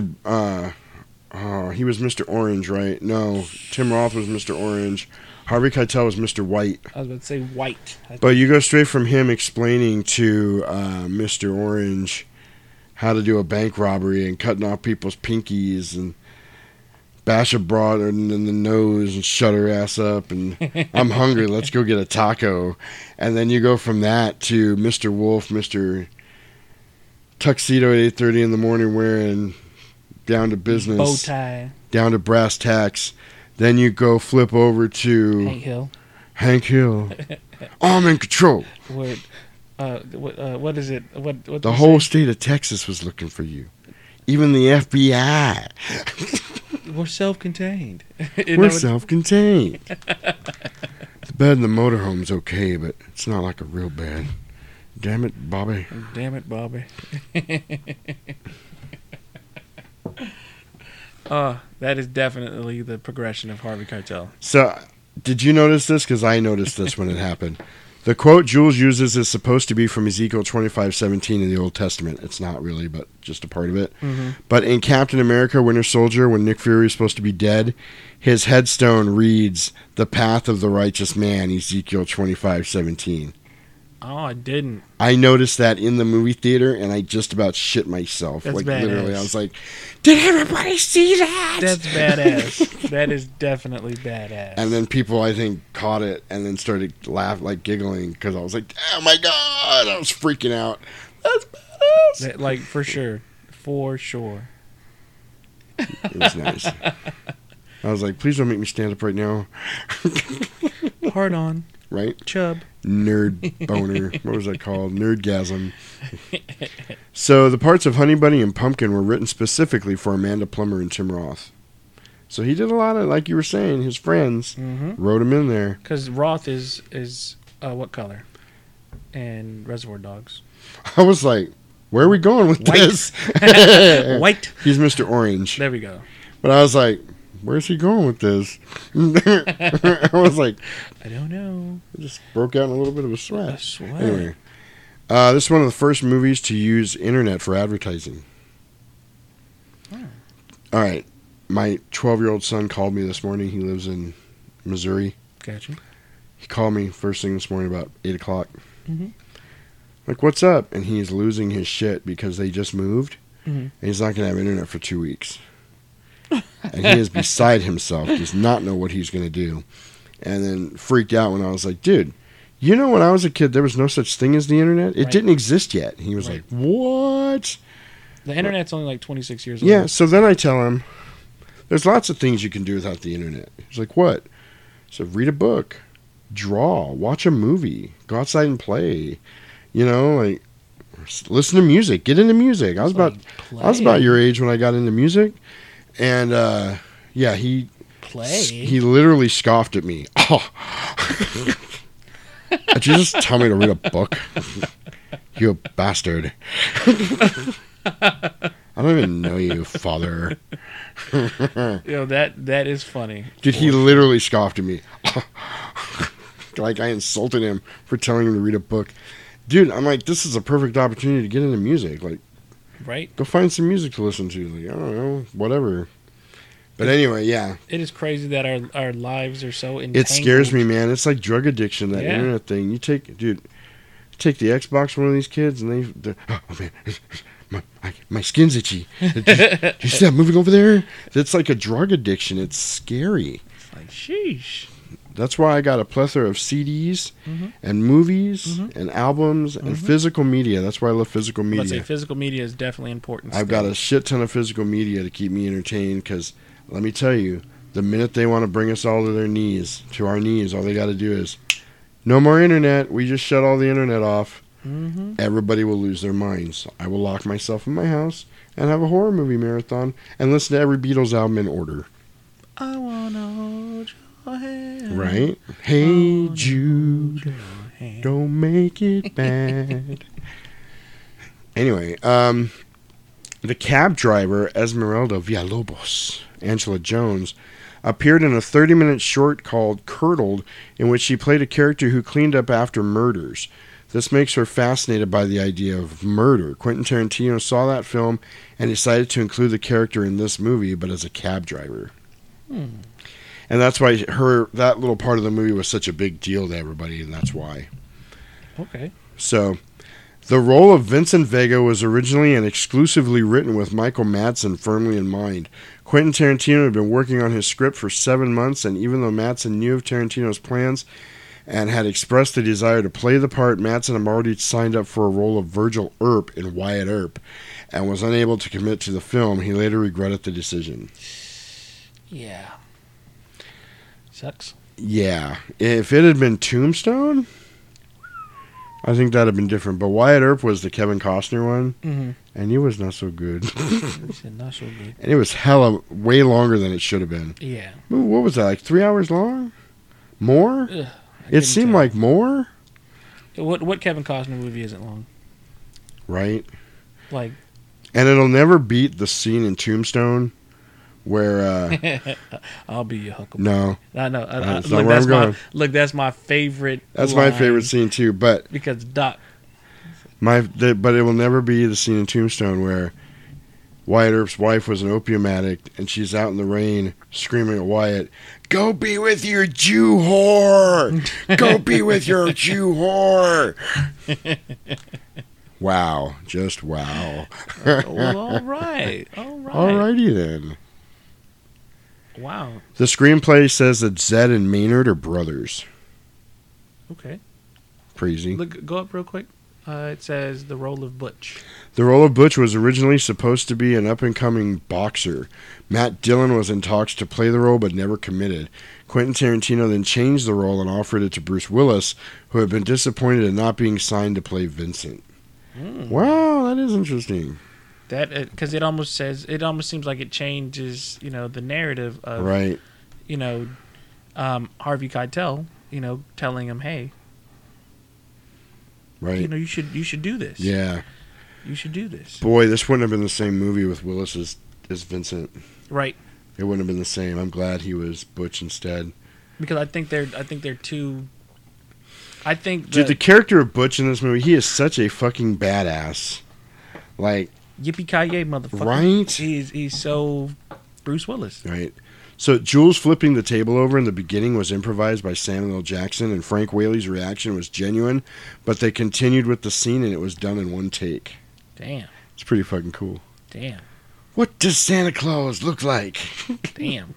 You got to actually look that video up and watch it because it's funny because it's claymation stop motion like the Rudolph the Red-Nosed Reindeer and all that, and they're elves, so it's freaking hysterical.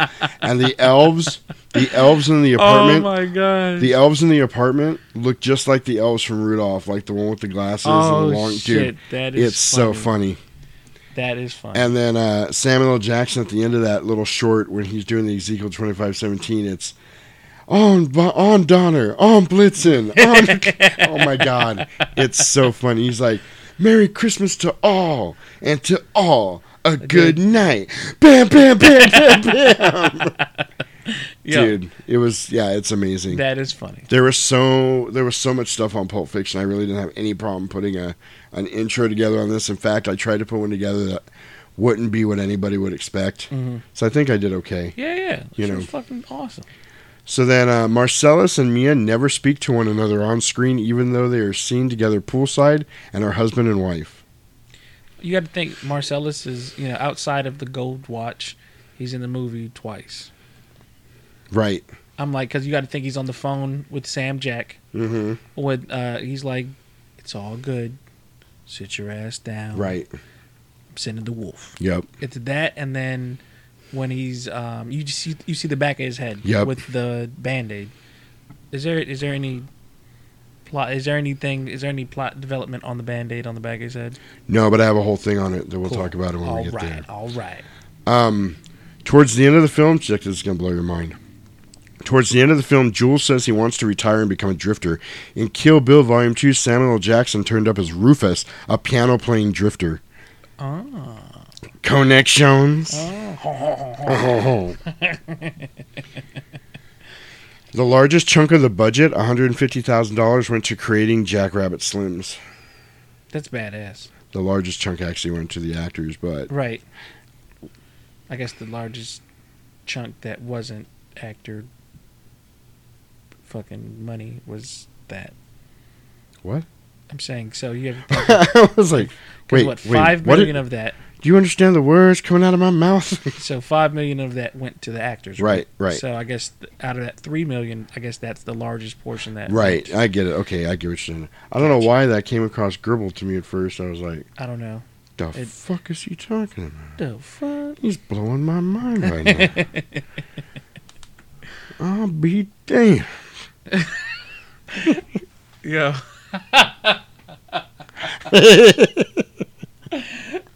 Yo, when she's snorting that coke in the bathroom, that shit was so funny. God damn. Look, that shit Dude, was so you know what's so funny. cool? Ro will say that out of nowhere. She'll or if we see something, she'll be like, God damn.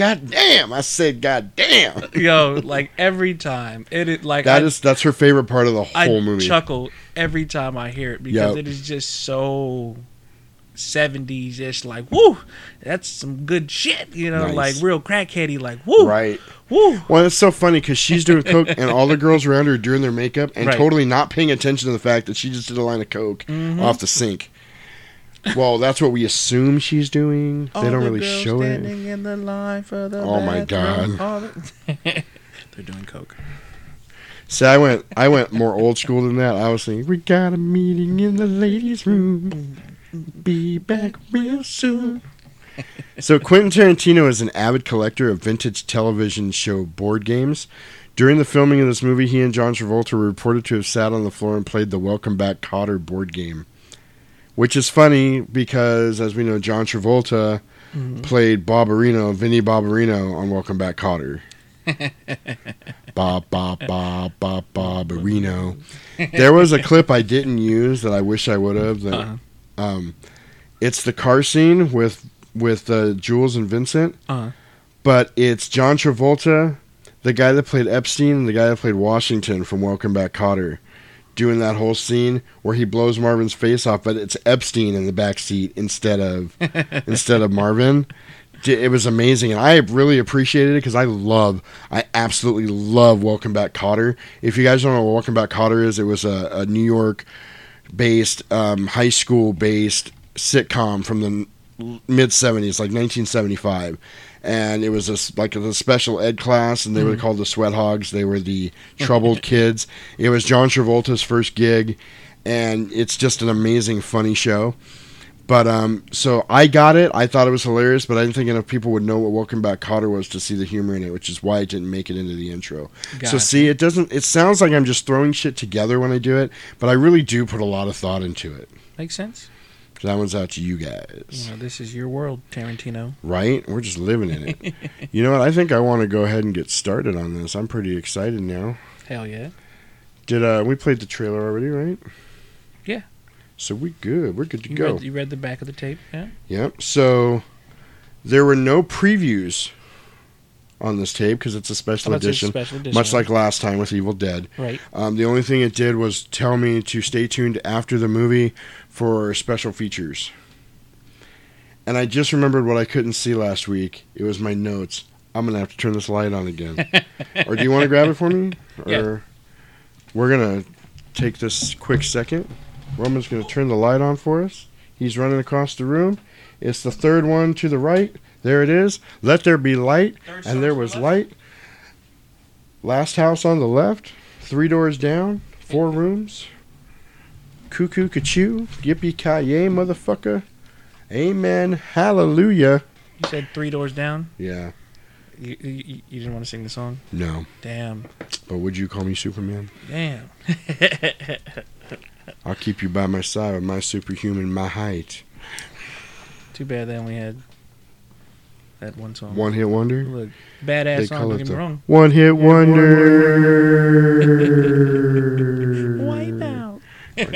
Not again.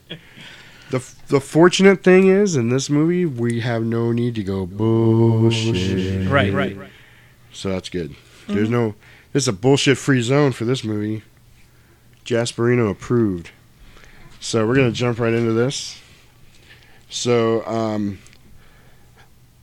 the movie starts out with the definition for pulp, which... It had 2 definitions. Yeah, it was like what it actually is, like the type of paper they use by pressing other papers together, and then the CD magazines that it was. Yes. Because the pulp magazines, if you guys don't know, that's a reference from like the 1930s and 40s. They were usually crime dramas. They usually dealt with the seedy underbelly of society and criminal elements and murders and things like that. Back in the day, I'm talking like in the 1800s, they used to have something similar. They called them penny dreadfuls. Oh, yeah. And they would make little newspapers just with all the murders and bad things that had happened in that week or whatever. And it was a penny dreadful because you could buy it for a penny and read about all the bad news that was going on. And even though the show isn't about that, Right. There's a show called Penny Dreadful. Well, a couple things. There's the show. I also want to give out a shout out to a group on Facebook, the Arizona Penny Dreadfuls. Nice. They're a group of like-minded geeks and nerd-like people, freaks and weirdos, the kind of people we like on this podcast. They get together and do events and things like that, and they troll the Comic-Cons and all the cons that come through town. Good people, very, very good people. I love you guys. Shout out there. But also... I think I mentioned to you I was in a Christian rapcore band in the late 90s. And the name of the band was actually Penny Dreadful. Really? Yes. Because my whole take on it was we're exposing the ugliness of the world but showing you the light of Jesus to contradict it, to give you an alternative to it. But we're your Penny Dreadful. We're showing you all this stuff and we're showing you a way out of it. Kind of. That was my deep meaning behind it. Oh, okay. So... Why are you looking at me like that? I'm still trying to figure out the light in Penny Dreadful. There is none. All right. Jesus was. Yeah, exactly. That's see what I was saying? You got it. Can I get an amen? I just want holla. Y'all ain't listening to me. I just wanted to kind of break that down so the slow ones heard it. Right. That was badass though. I can dig it. Yep. Brother. Anyway, so yeah, that was the name of my band, and I actually got it because I first heard about the Penny Dreadfuls in a Neil Gaiman novel that I read, and I thought it was a cool idea. So anyway, I guess getting back to the movie. Hey, we just barely one sentence in, and we already went off on a tangent. That's pretty awesome. So we get the pulp definition, and then we've got the opening restaurant scene with, of course, Pumpkin and Honey Bunny sitting there having a conversation about the business and how dangerous it is. And they're talking about there's more money, actually, when they robbed the last liquor store, there was more money in taking the people's wallets and stuff than they got from the register. And that was Honey Bunny's idea, to take everybody's wallet and their watches and everything. So they're talking about everybody robs banks, everybody robs liquor stores, gas stations, but he tells a really cool story about a guy went into a bank with a telephone and gave it to the manager of the bank, and it said, "We've got your daughter, and if you don't give us all the money, we're going to kill her." And he goes, "He robbed a bank with a payphone." He said a fucking cell phone. And then she was like, "Is the Was the daughter okay? He goes, I don't know. There probably was no daughter to begin with. That's not the point. The point is he robbed a bank with a fucking telephone. You know? And then the waitress comes over and she's filling their coffee. And then they're talking about how it's dangerous now to rob like little shops and stuff because there's a lot of foreign elements that don't understand what you're saying. And then you got the guy. Said the gook with the fucking 357. Right. And what you've got old grandpa that's been there for 15 generations sitting there with a fucking revolver in his hand waiting to shoot somebody. It's too dangerous. And then they started talking about nobody ever robs restaurants because nobody sees it coming. Like, it would be easy because nobody would see it coming. They're insured up the ass, so the manager's not going to do anything. The waitresses don't care. The guys working in the back washing dishes certainly don't care about the owner being robbed. Oh, fucking Mexicans, Right? wetbacks. Yeah, That's what he see, says. yeah, He says I'm trying No. to stay away from the racial stuff here. Look, well, I'm black and Mexican, so I'm gonna let you do it. Yeah, But you are you. I'm half Mexican, but I don't look it enough, I think, to get away with it. All right, I'll give you that. You know, I've been called a wet black all my life. a wet black. Is that what they use to clean up the carpet when they spill stuff on it? Go get the wet black. You spilled the Kool-Aid again? I'm going to have to go rent one of them goddamn wet blacks. Them wet blacks. You should see Rose's face behind you. Oh, my God. Oh, shit. That's good shit. She's going to tell you about yourself later, I promise you. Oh, man. That's, never mind. Anyway, Yo, you definitely were like, I'm trying to stay away from it, and you jumped all the way on the train. I did. You were woo-woo. Wet black is not an official slur. Yeah, right? No. I'm black Anyway. and Mexican, so I can say wet black. Right. You know? What would that consider me? I'm white and Mexican. Shit, I don't know. Mexicrat? No, I would say you're fucking, raping, pillaging motherfucker. I'm not a Viking. I'm not Scandinavian. Okay. I'm Irish on my mom or my dad's side. So you're I'm a drunk. Potato. Well, I always tell people Fucker? I'm Irish. I'm Irish on my dad's side and Mexican on my mom's. I have alcoholism in my blood. Sounds about white. Oh my God. Yeah, I did it.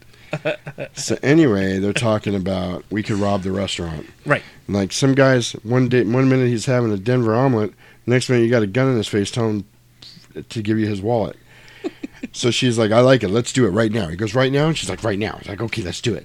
And then they kiss and they're all romantic. And she's like, I love you, pumpkin. He's like, I love you, honey bunny. And then they're like, everybody be cool. It's a robbery. And if you fucking pigs move, I'm going to execute every motherfucking last one of you. Boom, no, no, no, no, no, no, no. So then the opening music comes in. Dude, I love this movie. I'm telling you, I get so excited. So, I love these opening credits because it just starts out with Pulp Fiction. Right. In big letters. Right. And then the Pulp Fiction starts to kind of go backwards into the background as they start putting up the... It's almost like Star Wars-esque. Almost, yeah. But except it's not. kind of going backwards instead of going up the screen. And it's like Harvey Keitel, Tim Roth. The funny thing is the whole Samuel time Jackson. they're reading off the names, I'm thinking about this big ass poster right here because it's in that order. Right, Boom, yeah, boom, boom, totally. boom, boom. Yep. So this is one thing I definitely wanted to ask. And Bruce Willis. So why do they do that? Okay, in movies, so keep this in mind. In movies, whenever you see that, and Bruce Willis, or it'll say, and so-and-so as... Starring, yeah. That means they were the highest paid actor on the set. Oh, okay. That's why they get that special billing and everything. And... Gotcha. Check this out. It's usually the high-profile actor. In this case, it was Bruce Willis. Gotcha. This movie, though, really relaunched John Travolta's career because he hadn't really done many movies or anything. After, like, Saturday Night Fever and Yeah, blah, blah, blah. and Grease. the best John Travolta movie ever, Urban Cowboy. Right. Hell yeah. Love me some Urban Cowboy. I'm trying to think. So after this, because he's never been the action-y type. Kinda. He did this movie called From Paris with Love. You know what I'm talking about? You're talking bald, fat Travolta. I love that movie, though. I love that movie. Then he did Taken Pelham or whatever with the Taken Pelham Train 123 or whatever. I've never seen that. With Denzel Washington. Oh, okay. But he also did he did Broken Arrow with Christian Slater. So there, don't get me wrong. There's a couple because you have to think. Then you have Swordfish. Then you have fucking Get Shorty. Get That Shorty. movie's so good. Then you have Punisher. Yep. I have Get Shorty on VHS. We're gonna cover it because I love that movie so much. So the one after Get Shorty is Be Cool. Yes, Be Cool was the sequel with fucking The Rock. Yes. Andre 3000. Yep. Yeah. He also did that horrible. Is Uma Thurman in that too? I don't remember. I've seen it once. I wasn't as impressed with it as I was Get Shorty. But I think he did that horrible movie Battlefield Earth. Where he has the dreads or whatever. Yeah, he's the alien dude, but it's so bad it's almost good. Like stupid humans. They gave him raspberries, or what are they called? Razzies. There we go. Lots and lots of Razzies. And that's a fucking right in itself. And we can't forget the classic John Travolta, Nicolas Cage. Oh yeah, Face Off, which we're also going to cover here at some point. What else? What was the Phenomenon? Phenomenon was good. Michael, I really liked Michael, where he was the Archangel, and this was his last time to be on Earth, so he's going to make the most of it. So look, I don't know where this falls at in the the timeline of all of that. Well, this was the beginning. This was like his relaunch into movies. That's why he got all those other roles. And we just rattled off fucking early 90s to mid 2000s. Yep, for sure. Yep. So yeah, the credits are really, really cool. Everything in this movie is so super stylized, all the way down to the movie credits. I love it. That's what I like about it. So then, at the end of the opening credits, we get the whole car scene, Jungle Boogie, Jungle Boogie. And this is one of the iconic scenes where they're talking about Vincent's trip to Amsterdam. And this is, we did... In the intro, we were parodying the car scene, which that was like our sixth take, and it was the AC. My bedroom door closes on its own. Gotcha. We keep telling ourselves it's the AC. No, it's the suction from the AC. But I lived in a house in Chandler. We'll talk about this on the Halloween episodes. That doors open and close by themselves so much we just ignored it. Damn. Yeah, but anyway. This is where we tried to parody this on the intro. That was like our sixth take. I actually recorded every single one of them, so they're going to be at the end of this episode. So stick around. There's an Easter egg for you guys. After all the credits and music and everything is over, stick around because you'll hear all the outtakes from us trying to do that intro. And I think it's pretty funny. Yes, it is definitely hilarious. And I played it for Rose. She thought it was funny too. She's kind of my bounce off. Like I'm like, listen to this. Tell me if it makes sense, because usually she doesn't know anything. Pulp Fiction she knows because she loves this movie. But like she had never seen Evil Dead. So when I play, I'm like, listen to this intro. Tell me if it makes sense. Can you tell what I'm trying to do here? Because I know most of you guys listening have probably seen these movies, except for you, TJ, who've never seen Pulp Fiction. Called you out in front of everybody. Boy. Shame on you. Shame on you. Shame. So, anyway, we think most of you guys have seen these movies, but we know that some of you, there's movies that you have not seen that we're covering. So we hope that we give a pretty good breakdown of them, that you at least have kind of understanding of it, and a lot of spoilers, but that's okay. It's fun to go back and watch them, I think, after listening to a review. Like, there's another podcast called... I'm going to get their name wrong. I'm so sorry. I want to give you a plug, and I don't want to mess your name up. But they covered The Crow right around the same time we did. Oh, damn. So I went and listened to it, and it was cool seeing another perspective of the movie from two totally different guys, and it was hysterical, and I laughed the entire time because they made fun of a lot of the same things we made fun of. Nice. And it was nice seeing people saw the same shit we saw, and like, oh, that's kind of cool. So anyway. Were there any, like, glaring differences? Not really. They talked about a couple of things differently than we did, but they saw a couple of other shit that maybe we missed, or that's why I love listening to podcasts. Gotcha. And I keep saying I'm going to make a list. Like I have a lot of podcasts that I listen to, like Witchfinger, Creepy Crap podcast is really, really good. It's this guy in Australia. I'm about to say the Australian dude, named Daniel. Yeah, it's awesome. I love plugging that because it's so cool. I'm really excited because he just covered Thanksgiving, which is my favorite Thanksgiving movie. It's about a killer turkey. What? And I have it. People up. Yeah, I may try to find it on VHS so we can do it at Thanksgiving because I only have it on DVD, or maybe we'll do a special episode or something. Gotcha. But he covered that this weekend, and I haven't listened to it yet, but I can't wait because I love that movie. It's so horribly bad. I can't wait to hear his take on it. Anyway, So Vincent and Jules are talking, and that's where Jules is like, so tell me again about Amsterdam or about Europe. And he's like, what do you want to know? He's like, the hash bars. It's like, yeah, hash is legal there, right? And he's like, yeah, well, it's legal to do it, but you got to do it in certain designated areas. You can't just hang out on the street and do it. And he goes, oh, and these are the hash bars. He's like, yeah. He goes, it's illegal. I mean, it's legal to have it. It's legal to own it. And if you're the proprietor of a hash bar, it's legal to sell it.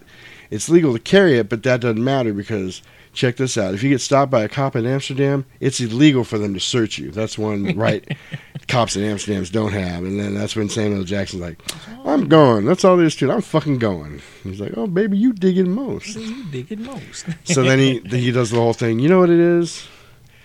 They got the same shit over there that they got here. There's just the little differences. He's like, example.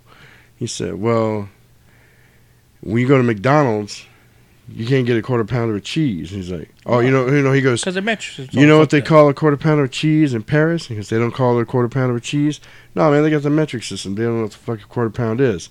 They call it Royale with cheese. And he's like, Royale with cheese. He goes, what do they call a Big Mac? He's like, well, Big Mac's Big Mac, but it's Le Big Mac. Yeah, he's like, Le Big Mac.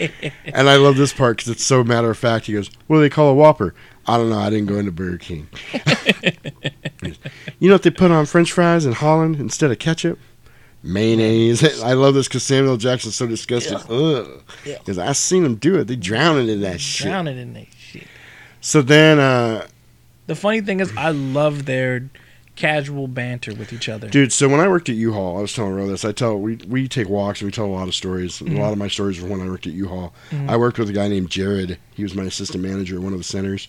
And we both loved this movie. We talked about it all the time. But it was cool because every conversation we had was exactly like that conversation in the car. And when they're out of the car and they're talking about the foot massage and shit, that was totally us every time we talked. That's badass. And he would even, because we were both into this movie, I would say something like, well, it ain't like that. It's like this. And he'd go, example. And I'd be like, well, it's like the blah, blah, blah. It was so funny. We would do that to each other. And then we had little shit that we said weird. Like, we'd be like, I need some swiggage.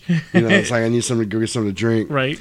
And I went to Burger King one day and I was ordering food and I was really thirsty and I said, and I need the biggest swiggage on the planet. And they were like, what? And I was like, a large iced tea. So I got back to the center and I was like, yeah, I told him I needed the largest swiggage on the planet. And he started laughing. Like, I just came back from McDonald's and ordered a Royale with cheese. So then we get, they cut to the trunk opening shot, which is vintage Tarantino. Everybody tries to duplicate that now, but the camera inside the trunk and it opens. They did it in From Dusk Till Dawn. Yep. They did it in Reservoir Dogs. They did it again here in Pulp Fiction. So they're opening it and they're talking and they're like, how many guys are up there? He goes, 3, maybe 4. He goes, counting our guy? He's like, no, I don't think so. He goes, 4, possibly 5. Yeah. So Samuel L. Jackson at the beginning had said we should have shotguns. We should have had shotguns. So he goes, you mean there could be up to 5 guys in there? He's like, yes. He's like, we should have fucking shotguns. So then they're walking, and he's asking a lot of questions about Mia Wallace. What's her name? Right. Who is she? And then Antoine or whatever. Right. Tony Rocky Horror. But before that. He starts talking about Tony Rocky Horror, and Tony Rocky Horror had a falling out with Marcellus Wallace and got thrown out a 4-story window down into the greenhouse below. But the way Samuel L. Jackson's like, they dropped him 4 stories. He had a little garden at the bottom, like a greenhouse. Motherfucker fell through that, and now he's got a little bit of a speech impediment, and. He goes, what did he do? He goes, he gave the big guy's wife a foot massage. So then they're walking, and John Travolta says, well, I must say, you play with matches, you get burned. He goes, what do you mean? He goes, you can't just go be giving Marcellus Wallace's wife a foot massage. And he's like, now hang on. Giving a foot massage ain't shit. He's like, it doesn't mean nothing. He goes, and then John Travolta is like, have you ever given a foot massage? He goes, hell yeah. Would you give a guy a foot massage? Yeah, well, he goes, it's funny because he goes, I got my technique down and everything. No tickling or nothing. And he goes, would you give a guy a foot massage? And Samuel Jackson says, oh man, I was queuing you up. He's laughing now. Fuck you. So then John Travolta starts fucking with him. He's like, because I'm feeling a little tired. I think I could use a foot massage. Like, look, you're starting to piss me off. So then, because look, you can tell they're friends, right? You know what I'm saying? Like it's a great relationship. It is banter back and forth. Yes, yeah, you can tell they hang out all the time. It is definitely like because this is my guy, Jules Winfield. You wouldn't just fuck with him. No. You know what I mean? No. Like, he's a bad motherfucker. You wouldn't just fuck with him like that if you didn't know you could. Right. So they get in front of the door and he's like, what time is it? And it's like 7:22 in the a.m. He's like, it's not quite time. Let's hang back. So they do this great shot. I love these old school, because everything, Tarantino's a lot like Rob Zombie. Mm-hmm. Everything he does is an homage to something he really respects and was really into growing up watching movies. So a lot of these shots are not new. They just hadn't been used cinematography-wise. They just hadn't been used that way since like the 70s or early 80s, so people had never seen them before. So it all looked really fresh, even though it was a lot of recycled stuff. Right. And old stuff that just hadn't been used in a while. This great shot when they hang back and they go back a little further down in the apartment building, and there's like a framed doorway right there. Mm-hmm. So the whole shot is through that framed doorway, and they're in the background, but they're talking, and it's really neat. But that's when Samuel L. Jackson was like, motherfucker does that to me, he better kill me. And then he's like, I'm not saying it's not excessive, just, that's what you get. But then they have the whole thing where it's not like he ate her out. He's like, eating a bitch's pussy and rubbing bitch's feet. Two different things. It's the same ballpark. It's the same ballpark. They were saying this before this. Right. It's the same ballpark. He's like, they ain't no ballpark. It ain't the same fucking game. It ain't even the same fucking sport. and that's when, so now when they're in that hallway, he goes, I've given a lot of women a lot of foot massages, and they all meant something. And that's what's so cool about it. There's a sensual thing going on that's unspoken between the two of you. And that's when Samuel L. Jackson was like, motherfucker gonna throw me 4 stories, you better kill me. So he goes, it's time, let's get into character. I like this because they really are getting into character, because the two dudes that walk into that apartment are not the same two guys that were bantering outside. They're all business. I'm about to fuck you up. And if you've ever known anybody like this, you realize, like, I've known a lot of bikers. People have this thing in their mind that bikers are all tough dudes and they are persona. If you're the wrong person, but it is a lot of persona. Once you get to know them, they're usually the sweetest people you'll ever meet. And I've found that in my experience, the guys with the most tattoos and the biggest persona of don't fuck with me, they're the most tender-hearted people. That's how they protect themselves. Right. That's how they keep themselves guarded from, being hurt or being fucked with, or whatever. But don't get me wrong, they will fuck you up if you fuck with them. Right. And you're not the right person. You know what I mean? So he's like, let's get into character. And then they get in front of the door and he's like, why are you asking so many questions about the big man's wife? And he goes, well, he's going out of town. He asked me to take care of her while he was gone. And Samuel Jackson holds up his fingers like a gun. He's like, take care of her? He's like, no, take her out. Show her a good time, Like a date. It's not a date, though. He's like a date. He's like, it's not a date. So it's just, like if you took your buddy's wife to a movie, it's just good company. It's definitely not a date.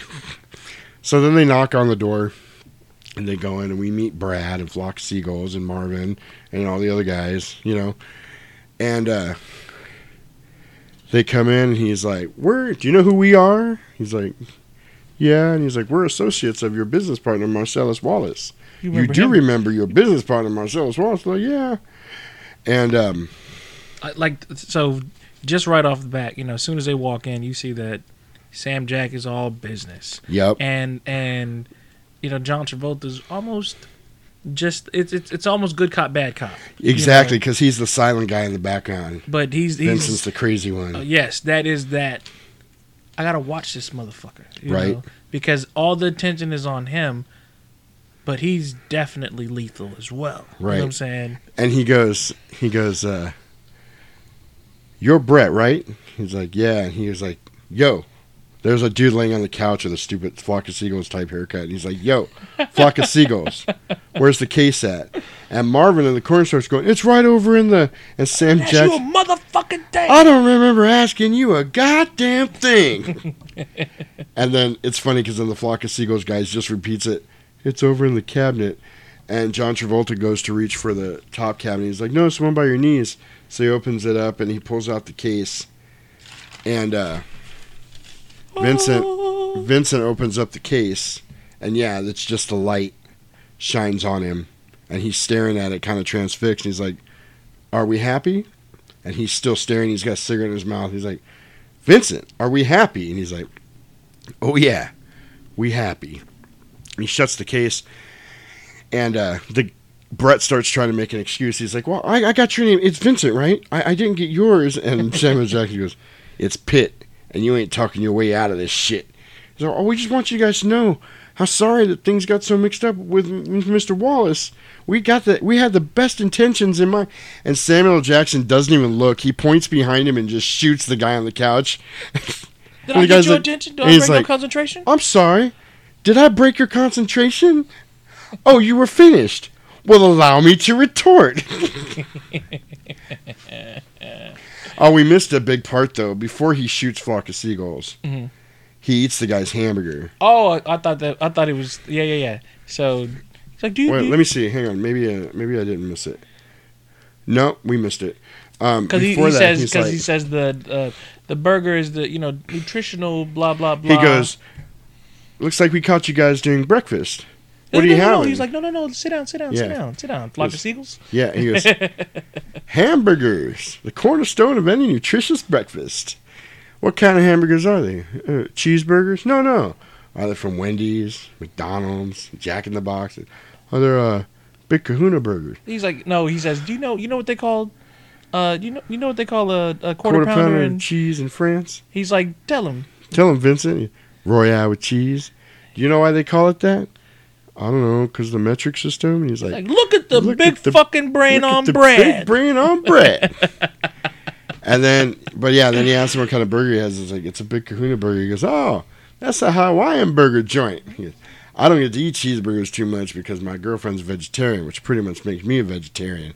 But I do enjoy a good burger." And he takes his burger and he starts eating it. He's like, "That is a tasty burger." And he eats like most of it and then puts it back down. And he goes, "What are you drinking?" He's like, "Sprite." He's like, "You mind if I have some of your tasty beverage Can to I get wash a this little down?" bit of that swiggage? Right? Give me some of that swiggage. And then he drinks it all and he's like slurping it. And then, that's when they get to the hole where it's the case and he shoots the Flock of Seagulls. So then... Look, whenever I want to ask for, something to drink, say, like, "It's your drink," you know what I'm asking? Right. Like, "Can I get a swig, my nig?" Oh, my God. I'll be faux show. Faux show. So then he's like, "What does Marcellus Wallace look like?" And he goes, "What?" And he fucking flips the table over. He's like, What does Marcellus look like? What? He goes, "What? Where are you from? What ain't no country?" He goes, "What?" He goes, "What ain't no country I ever heard of? They speak English and what?" He's like, "What? What? English, motherfucker? Do you speak it?" And then he goes, "Say what? Say what one more goddamn time. I dare you. I double dare you." Double dare you. He goes, "What does Marcellus Wallace look like?" He goes, he's black. "And what else?" He's bald. He goes, "Does he look like a bitch?" "What?" And then he shoots him in the shoulder. And he goes, "Does he look like a bitch?" "No." "Then why are you trying to fuck him like one, Brett?" "I'm not." "Yes, you did, Brett. Yes, you did. You tried to fuck him. And Marcellus Wallace don't like being fucked by anybody except Mrs. Wallace." And then we get to the famous part. "Did you read the Bible?" He's like, "Yeah." I have this passage that I like. Ezekiel 25:17. "The path of the righteous man is beset on all sides by the tyranny of the wicked and the..." Oh man, I fucked it up. I meant to have this queued up to play, because I wanted to just play it because it's so much more powerful than me actually saying it. But I used to have it memorized, but not so much anymore. Here we got it right here. Let's do this. Yeah, we have. We'll just play this whole thing here. I'm sorry. I didn't get your name. I got yours, Vincent, right? But I never got your... My name's Pitt, and your ass ain't talking your way out of this shit. No. I just want you to know. Here it is. Sit down. Stay humble. Sit down. I just want you to know how sorry we are that things got so Bitch, fucked sit up down. with us and Mr. Wallace. When we got into this thing with the best Here it intentions, is. really. I never... There goes Flock of Seagulls. Oh, I'm sorry. Did I break your concentration? I didn't mean to do Hands down Please. the best scene in the whole movie. Continue. You were saying something about Best intentions? Oh, you were finished. What's the matter? Oh, you were finished.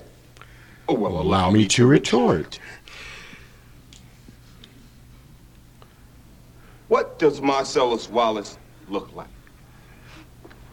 What? Oh, there goes the table. What country you from?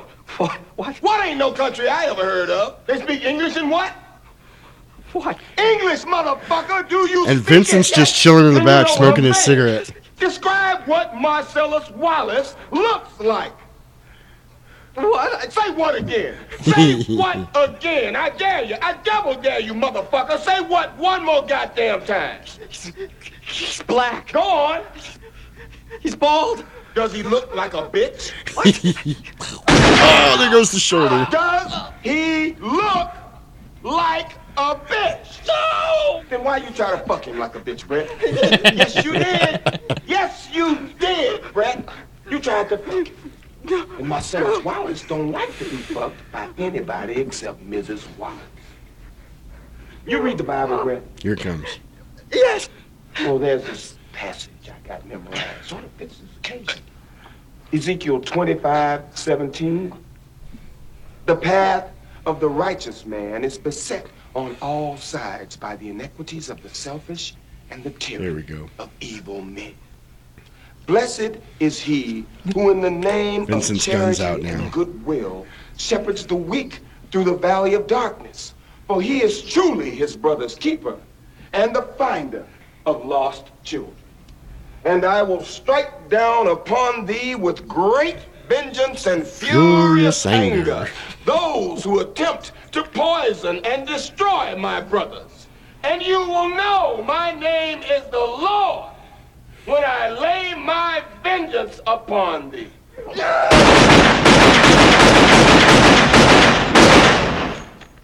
Good night, Brett. So, yeah, that was it. Yeah, we have.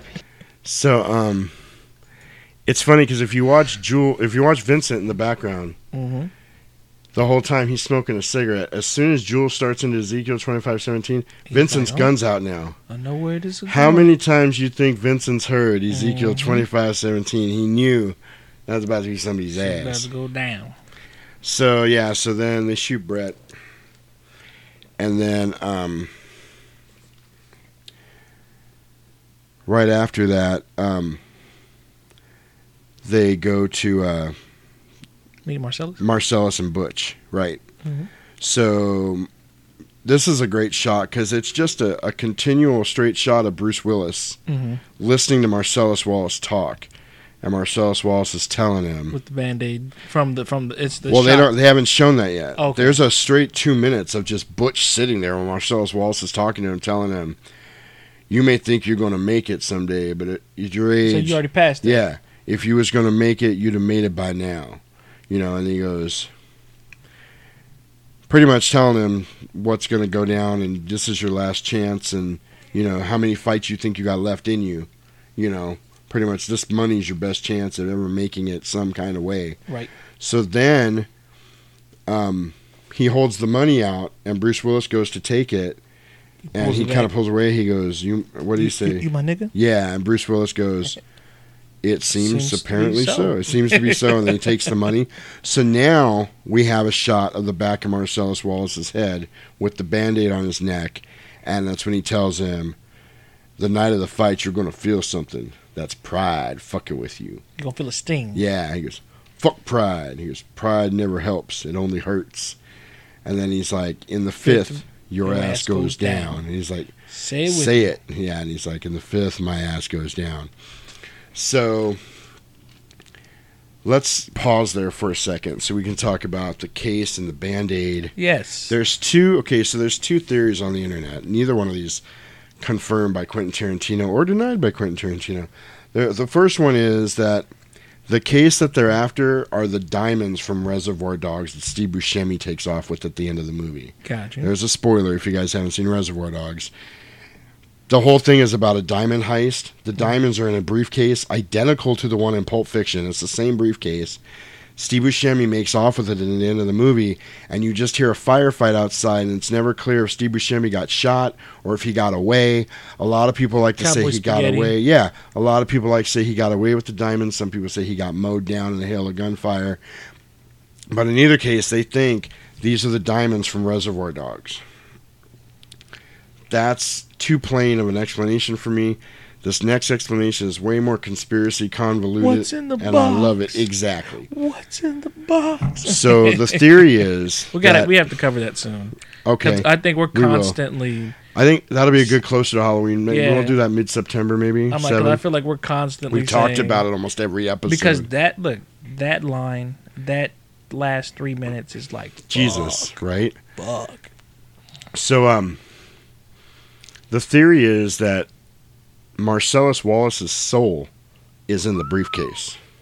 Okay. So there's somewhere in the world there's a legend that the devil will take your soul out of the back of your neck. Okay. Now we know from facts on the internet and from Tarantino's mouth that the day of filming, Marcellus, what's the Ving Rhames. Ving Rhames cut himself shaving his head. Gotcha. And he had to put a Band-Aid on. And Tarantino liked how stylish it looked from behind, so he made him leave it on. He had him leave it on. Gotcha. That's what really happened. Gotcha. But the internet rumor feed started that the devil took Marcellus Wallace. Marcellus Wallace made a deal with the devil, lost his soul, got it out of the back of his neck, and now he's sending his guys to get it back. The guys in that house, or in that apartment, were the devil's henchmen trying to barter his soul to get his soul back or whatever. And then Jules and Vincent came in, killed the bad guys, and took repossession of Marcellus Wallace's soul, which is why later in the movie, when the guy comes out of the bathroom and starts shooting at them and they don't get hit, and Jules is like, this was divine intervention. It absolutely was, because they were on a mission from God to save a soul, even though they didn't know it. That was God protecting them to make sure the soul makes its way back to Marcellus Wallace. So they were being protected because they were saving a soul.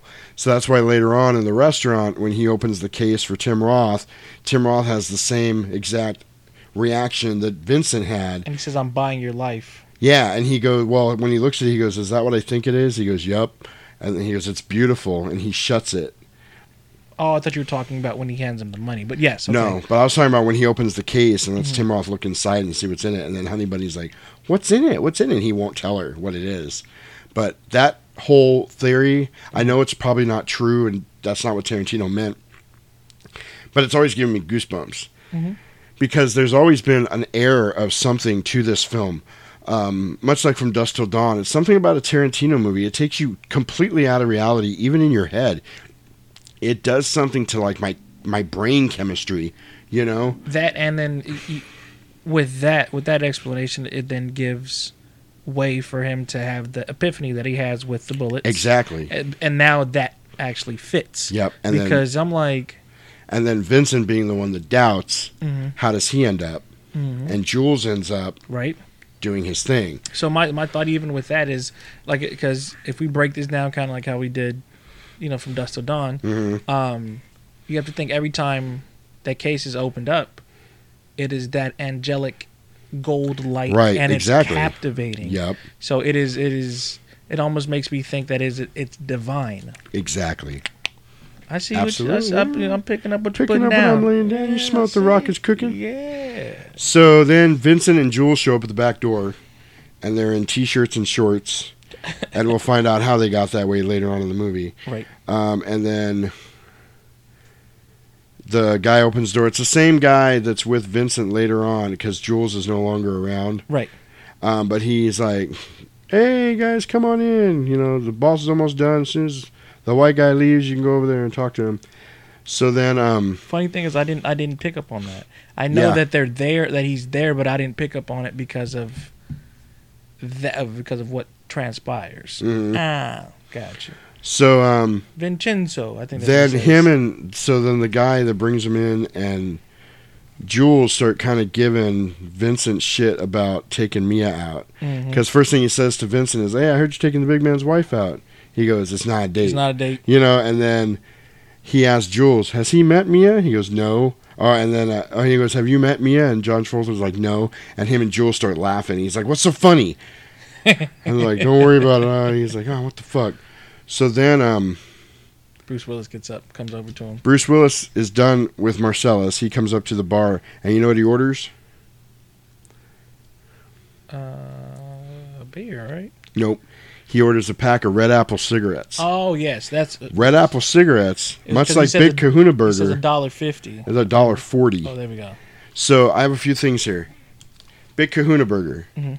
Remember, they were eating that in Pulp Fiction. Mm-hmm. Remember, in From Dusk Till Dawn, when Seth goes out to get food, Big Kahuna. he brings back Big Kahuna Burger. It also shows up on signs in some other movies. I didn't do enough research to actually point it out. Mm-hmm. But in several other Tarantino movies, there are the appearance of Big Kahuna Burger, like an ad or that they're eating there or whatever. Same thing with Red Apple cigarettes. Were they in the store when it blows up? Yes, there's a reference to Red Apple cigarettes in almost every Tarantino movie, Mm-hmm. all the way up to Once Upon a Time in Hollywood. Damn. Everybody's smoking Red Apples, and there's Red Apple signs everywhere. It's really cool. Damn. So let's talk about timing in the Tarantino verse, because the cigarettes are $1.40. Mm-hmm. I don't know about you. Well, you don't smoke anymore. Right. I am spoiled. I will only buy my cigarettes on the res now. Yeah. I get them at Wild Horse, so I go down to Vehicle and get them Mm-hmm. because we live in the outlands of Arizona. But even there at the res with no tax, it's like $5.50, $6. $6, $5.50 if they're on sale. Mhm. But that's super cheap. If you go to a Chevron station in town, it's $9 with tax and everything. It's ridiculous. For sure. So I only buy cigarettes from the res. For all of you being like, well, you should just stop smoking. I am down. I was smoking. Well, there was a time when I smoked 2 packs a day. Mm-hmm. Then I quit and then I started smoking again. Then I was back up to a pack a day. A pack lasts me like 3 days now. So if you talk to any smoker, I'm not really considered a smoker. Nice. I smoke every now and then. I've stopped smoking at work completely. I smoke every now and then, and I'm getting close to quitting. So all of you, just bear with me. I haven't smoked since I think my last day smoking was April 30th. Wow, good for you. Because May 1st, I was like, fuck it. Yeah, cold turkey. because after the podcast, you and I used to go down to the garage, have a cigarette before you left, and then the Mhm. one day you were like, "Oh, I'm not smoking anymore." And I was Yep, like, "Oh, and it's been since all right then. then." Fuck you too. Feelings were all hurt. See you riding around town with the girl I love, and I'm like, "Fuck you." God, I love that song. So anyway, so then Butch comes up and he orders the Red Apple cigarettes. And they have this thing between Butch and Vincent, which is way foreshadowing for later on in the movie, where Vincent's looking at him. He goes, "You got a problem, friend?" And No, Vincent Palooka. goes, "I ain't your friend, Palooka." So what is Palooka? I don't know. It's probably like saying cabron, like asshole Right. or bastard, or ain't Possibly your friend. something in jerk something, off. It's probably some kind of term we're not privy to. Yeah, like in Polish or Right. Well, then next he goes, "What'd you say?" He goes, "You heard me, punchy." So he's like, I know who you are. Right. So then Vincent goes over to see Marcellus, and Butch is kind of watching. He's like, oh, he realizes this is like a higher up guy with Marcellus because he's hugging him, They embrace each other. They're like boys. Right. Yeah. So then we cut to Vincent going to Lance's house to buy heroin. Mm-hmm. And we get this great scene with Rosanna Arquette talking about all of her piercings to Trudy, who's her friend hanging out there. Mm-hmm. And she's like, I got 18 piercings, 2 in my nipples, 5 in my ears, 1 in my clit, 1 in my nose. She's blah, like, blah, this, blah. this was like 3 inches, and this was 6 Yeah, inches. and she's like, blah, blah, all of blah. them done with a needle. And then she's like, and I got 1 in my tongue. And then John Travolta's sitting there, he's like, Why the stud in your tongue? Yeah, and she goes, it's a sex thing. It helps with fellatio. Now, we have a smart audience. You all know what fellatio is if you don't Google it. All right. Go ahead and Google that. Mm-hmm. Blue waffle. Google that too while you're on it. Just no, I'm kidding. Don't do that. Please don't do that. I swear to God, I'm so sorry. No, don't do that. Don't Google blue waffle. I know you're curious. If you're into breakfast food, blue waffle, don't Google it. It's right there on Google. All you gotta do is type it in. Yum. Don't Google it. The cornerstone of your breakfast. Don't go over there. Cornerstone of any nutritious breakfast, but don't do it. Do it at your own risk. So then, that was hilarious. That was right on the too, I promise you. So then he's in the bedroom with Lance, who's played by oh shit. I thought, look, when I first saw him, I thought Eric like, Stoltz. When I first saw the movie, I was like, is that the guy from Clerks? Right? No, it's Eric Stoltz. And there's a really good movie we're going to cover with Eric Stoltz in it called Killing Zoe. It's about a bank robbery in France. It's so freaking good, and Eric Stoltz is the main bad guy. Well, no, he's not the main bad guy. He's the protagonist. Gotcha. But it's a good fucking movie. Anyway, so Eric Stoltz is in there, and they're talking about. He's like, this shit's right here is $300 a gram. This is $500 a gram. But trust me, when you take this, you will know where that extra money went. He's like that because he's like, I have 3 bags. These 2 right here, right? $300. He's like, yeah, you know, they're about the same. He's like, but this one, right? It's from Germany. He's like, and don't get me wrong, these 2 are good, but this one's like, what do you say, like wildfire? He's like, you'll know where. Yeah, he said wildfire. You know where where your money goes. Right. So then John Travolta starts to kind of peruse him a little bit. He's like, I don't know. I just came back from Amsterdam. He was like, wait, I put my shit up, against Amsterdam. He goes, I take that Pepsi challenge any day of the week. And then he says some super racist stuff there that I'm not going to repeat. Nah, he was like, he goes, are we in Inglewood? He's like, am I a nigger? Right. Like it's are almost we in Inglewood? And he goes, white people who know what they're getting come to me. Here. I'm like, oh my God. He's like, and I let you in my house. Right. It's almost that. Is Marcellus Wallace a bitch? Kind of. Does he look like a bitch? It's almost that same conversation-esque, Well, so then he goes, I'll take 3 grams. Wildfire. Take 3 grams of the 500. That's $1,500. Mm-hmm. Holy shit! You just spent $1,500 on 3 grams of heroin. God damn. Anyway, baller. Of wildfire. It's a baller. And he goes over there. You see, he pulled out the big ass knot. Right. He was like, so he goes, I'll take 3 grams of the 500, and then if it's good, I'll come back next week for and drop 1,000. Yeah, 1,000 more. It's like, oh shit. So he's like, do you mind if I? No. There, a couple things happen here that's funny. One is an important plot point. He goes, I'm out of balloons. Will you take a baggie instead? Gotcha. And he's like, sure. And then he yells to his wife, can you grab some baggies out of the kitchen? Mm-hmm. This is important for later. Because had that shit been in balloons, Mia Wallace would not have assumed it was cocaine when what happens later happens. So then, while he's getting it all bagged up, he goes, you got anything going on? He goes, Trudy's here. She's single. She doesn't have a boyfriend. Why don't you hang out and have some drinks or do whatever? And he goes, John Travolta goes, the one with all the is that the one with all the shit in her face? He goes, no. That's my wife. That's Jody. That's Jody. That's my wife. My wife. He's like, oh, my bad. And they start laughing. And that's when he sits down and he's like, man, I just got my car out of storage. You know what happened? Oh. Somebody keyed my fucking car. And then he's like, what? And he's like, yeah, I had it in storage for 3 years. It's out for 5 days and some piece of shit keys it. He goes, it'd have been worth it. Catching him doing it. It'd have been worth it. It would have been worth it for him to do it, for me to catch him doing it. And then Eric Stoltz is like, he should be shot on sight, execution style, no trial, nothing. You don't do that to a man's car. He's like, absolutely. And they're kind of going back and forth. Well, I always kind of thought that Butch was the one that keyed his car, and it was nice seeing that in the trivia, that's a accepted thing, that Butch keyed his car, but it almost doesn't work. No. There's 2 reasons it doesn't work. Number 1, how would he know it was his car? Mm-hmm. Number 2, Vincent didn't have his car. That's in that part of the movie. They had to take a cab from the restaurant to wherever the bar was that they met Jules at. So that's why we're gonna shoot that down right there. When I thought about it, I'm like, because there's his car, and this is the first time, as he's like Mikasa, Tsukasa shit. Well, unless I guess there's a chance that Bruce Willis didn't do it right then, that maybe later he saw him in his car or something and did it. It's possible. If you want to really stretch, it doesn't mean he did it that day. I don't know. I don't know either. But the fight isn't too far removed from when all this happened. So right. Anyway. So then he asked him, "You mind if I shoot up here?" And he's like, "Hey, Mikasa, Tsukasa." Mm-hmm. So they do this whole crazy close-up thing of the syringe with John Travolta shooting up and pulling a little bit of the blood into the syringe, tapping it and all that shit. They said, the fight to the spoon put you on the moon. Right. And that's what we get a shot of. There's a Family Guy sketch where Cookie Monster's sitting in a bathroom stall, and he's squeezing cookie dough onto a spoon. He's going, "Come on, come on." Oh, shit. And you know what I thought was really, really dope? Mm-hmm. Like how they shot. Clearly, it's, it's old school-esque, right. driving in a car thing.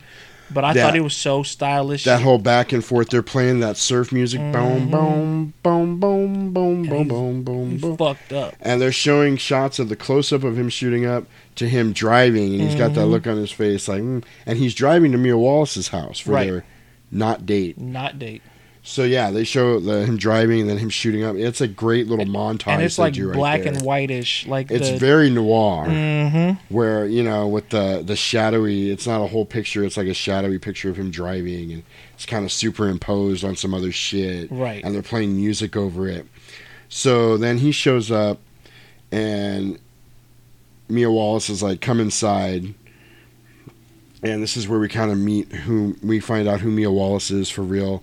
So, he sees a note on the door that says, "The door's open, come in, make yourself a drink, I'll be right out." So he comes in and she's listening to...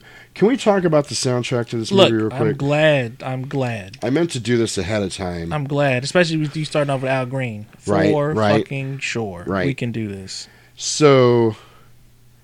the soundtrack to this movie is absolutely incredible. Yes. So when he walks in, she's listening to "Son of a Preacher Man." Mm-hmm. Only man who could ever reach me was the son of a preacher man. 70s gold. Just 70s music out the ass. Al Green. Mm-hmm. Jungle Boogie. Everything, man. There's so much... Parliament Funk. Dude, it's such a diverse soundtrack, and it's so good. I have a double CD set that's got the Pulp Fiction soundtrack and the Reservoir Dogs soundtrack on it. Damn. Yeah, it's fucking... the Reservoir Dog, that's a whole other dimension of soundtrack. Damn. But the Pulp Fiction one is really good, too. And I like it because it's got a lot of clips from the movie in between the songs. Oh, sweet. Like, it's got the Ezekiel 25:17. It's got the car scene.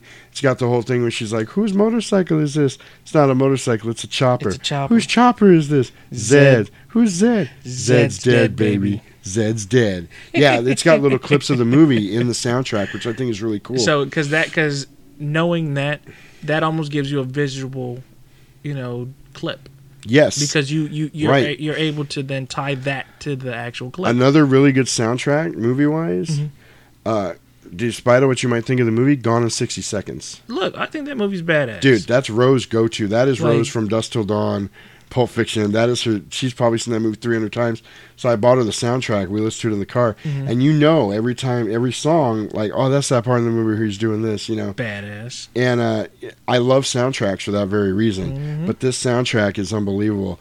And I can hear the music in this. And I wrote a lot of the music into my notes because it's important. And it really, with Tarantino movies, the music makes the movie. I'm about to say it adds depth. As far as setting the tone, setting the... And, like, we were talking about time periods because those cigarettes cost him $1.40. When's the last time you paid $1.40 for cigarettes? I never really went back to that. I got off on something else. Mm-hmm. But he paid $1.40 for the cigarettes, but they have cell phones. Right. You know what I mean? So it's a very... It's Tarantino's universe. Think about how Samuel Jackson, he has it's a fro, but it's also a Jerry curl. It's Jerry curl, and he has the mutton chops. Yep. You have very to think, 70s. They're in suits. Yeah. It is very 70s-esque, but at the same time 90s. But it's almost like it's timeless. Yes. Because he's using a 90s era, like big cell phone. Like the cell phone he uses to call Eric Stoltz is And if huge. you look at their cars, if you look at just, they're all the classic cars. It's their classic cars and then even regular cars. the regular cars are older too. Mhm. Like the Honda. The Honda he was driving that gets wrecked and shit like that. But yeah, it's really interesting that he's created his own universe where things are different and maybe things are aligned differently because of the way World War II ended in the Tarantino universe. If you think about Inglourious Bastards, there's an explanation there that World War II in the Tarantino universe ended in a movie theater.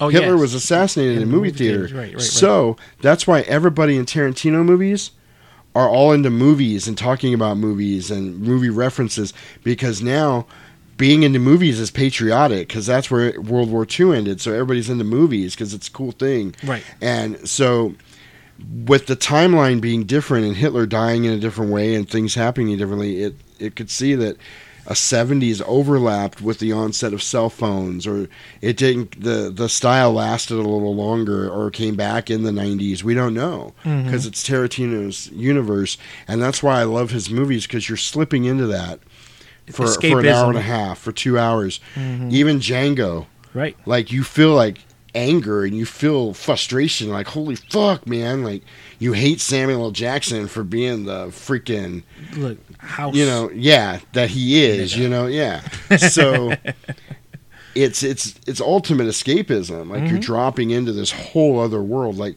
have you watched Once Upon a Time in Hollywood yet? I haven't. Oh my god, I lost myself in that movie. I've not done that since like Fight Club. That and one of the things that I can definitely appreciate about Tarantino films is it's always something so far left and something so far right that meets in the middle. Yep. Because like in Django, it's Brahilda, and that's like a Russian name, or whatever.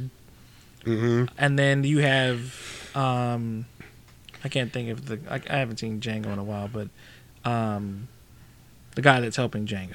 Oh yeah. Isn't he Russian? The doctor or something? dude, yeah, he is. I'm like, well, you think you have that Russian, then you have slavery.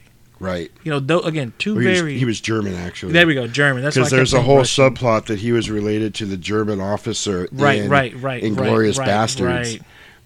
So knowing all of that, it's like two very vastly different things. And the big Jew guy in Inglourious Bastards, I think his last name was Vega. So there was you it go. not? I think I've seen Inglourious Bastards once. I think he was related. He was somebody's great grandfather or grandfather or something like that. But it's always like I can appreciate the Easter eggs as well. Exactly. When you're able to then start aligning everything in the Tarantino. If you look hard enough online, you'll find all of these movies intertwined. Really? Yes, somehow there's little things that connect all of them through like a historical standpoint, which I think is really cool. There's like a Disney timeline like that as well. Yes, there is. It's like, ugh. But they said out of all of the movies, there's a ball that appears in every movie, like the Toy Story ball.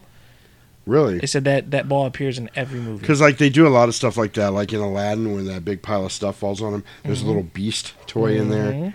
But all right, we're at the 2:17 mark. Okay. I gotta ask you a question. You want to keep going, or do we want to break this into 2 episodes? I was thinking this possibly can be a 2-episoder. You want to do it as 2 episodes? What do you think? Because I feel like we still have a lot. We do. So, do we want to do let's do the Jackrabbit Slim whole scene, and then we'll cut it off there, and we'll do a part 2 next week. How about that? That'll work. How about that? How about that? So, okay. So he's still inside. He's by himself. And this was a great meme of John Travolta looking around. They would drop him into stuff. You know what I'm talking about? Yes. So then she's like trying to get him to come over to the intercom. And she's like, the intercom's over by the 2 African fellows to your right. And he's walking, and he can see him on the security camera. So Marcellus has some money. He's got that big awesome house. There's all that artwork in there. He's got a fucking reel-to-reel tape player, which is badass. And so she's telling him that, and you got a fucking security system. You have a security room. Right. Room. And she's like, you're getting warmer. You're getting warmer. And she's like, disco. Now I want to hook this to something. All right. There's a Harley Quinn animated movie. And in that movie, she keeps going every time. She's like, "You're getting closer, closer, disco." And it's totally a take on Pulp Fiction. I caught it right away. So it's the actual Harley Quinn movie. If you guys want to check it out, the animated one, not the live action one, the Birds of Prey one. Gotcha. Which did we talk about that? I didn't hate it. I've never A watched lot it. of people talked a lot of shit about it, but I didn't hate it. Anyway, I'm gonna leave that at that. I'm gonna leave that right there for you guys. So anyway, Son of a Preacher Man's playing, and he's walking around, and Mia, She's like, "Make yourself a drink." Yeah, she's like, "Make yourself a drink, and In I'll the be corner. out in 2 shakes of a lamb's tail." Shakes of a lamb's tail. So he makes himself a drink, and she's kind of watching him while he's making a drink. And the only thing we've seen of her right now is her mouth talking into the little microphone thing, which is also like, remember the Warriors? Okay, Warriors, you're almost home. You know what I mean? They kept doing that shot of the DJ's mouth. The DJ's mouth. And then they did that same thing on Beauty Shop. Yes. And I actually, when we watched Beauty Shop, I got on my phone and went and looked because I was thinking it was the same actress from The Warriors, but it's not. You know who the one from The Warriors is? I can picture the lady's face, but she's in Shaft, if I'm not mistaken. Well, I don't know if she was in Shaft, but she's the police chief lady on Where in the World is Carmen Sandiego, that kid show that used to be on PBS. It's the policewoman. The police detective lady is the lady doing all the if I'm not radio mistaken, stuff in The Warriors. In the first Samuel L. Jackson Shaft movie, she shoots people's. Remember, she has the gun. I think you're right. That's her. I think that is her. You're right. You're absolutely I'm right. glad we brought up Shaft because it made me think Shaft. of right away. Shut your mouth. What's the movie that they're both going to bring up? Shaft. What am I going to give you? Shaft. Right. It's a black So anyway, Shaft. so then, so Vincent's getting a drink, and then finally Mia Wallace comes out, but all we're seeing of her right now is her feet walking across the carpet, and then she does this weird like foot thing, and then she says, "Okay, let's go." So then we cut to them pulling up in Vincent's car, outside of Jack Rabbit Slim's, which I think is the coolest place ever. I wish there was a real Jack Rabbit Slim's. I would totally go there. So they're outside of Jack Rabbit Slim's, and he's like, "What is this place?" And she's like, "This is Jack Rabbit Slim's." He's like, "Man, let's Can't go get a steak." Let's go get a steak. She goes, "You can get a steak here, Daddy-O." And then she goes, "Don't be such a," and she's supposed to draw L7. okay. "Don't be such a Square. rectangle," because she did not draw a square. It's I know still- she meant "don't be such a square," But she draws a huge rectangle. It's not a square; it's a rectangle. No, so it's still technically a square. You know let's what a not square be is. a rectangle. You know what a square is? 4 even sides is a square. I've 4 had this right angles. because I've had this argument often with my daughter Kayla. It's 4. and she says the same thing. It's 4 and I was right like, angles. but an actual square has equal sides on all of the sides. Google it. I don't want to Google it because I don't want to be wrong. It's 4 right Okay, angles. well, in my mind, I understand because because a square and a rectangle are two different things. A rectangle is a type of square, but it is not a square; it's a rectangle. it is. You know what I mean? It is classified again, but the actual Because definition, a square signifies 4 right angles, but of the same size. That's Because what it's we're square. That's what we're taught. It's squaw. Because it's but again, it's only 4 right angles. Right. That's like that argument going on right now on the internet. Does 2 + 2 = 4? Have you seen that? How the fuck does it? Okay, because people are trying to virtue signal now. They're like, well, if you have 2 apples and 2 oranges, you don't have 4 apples.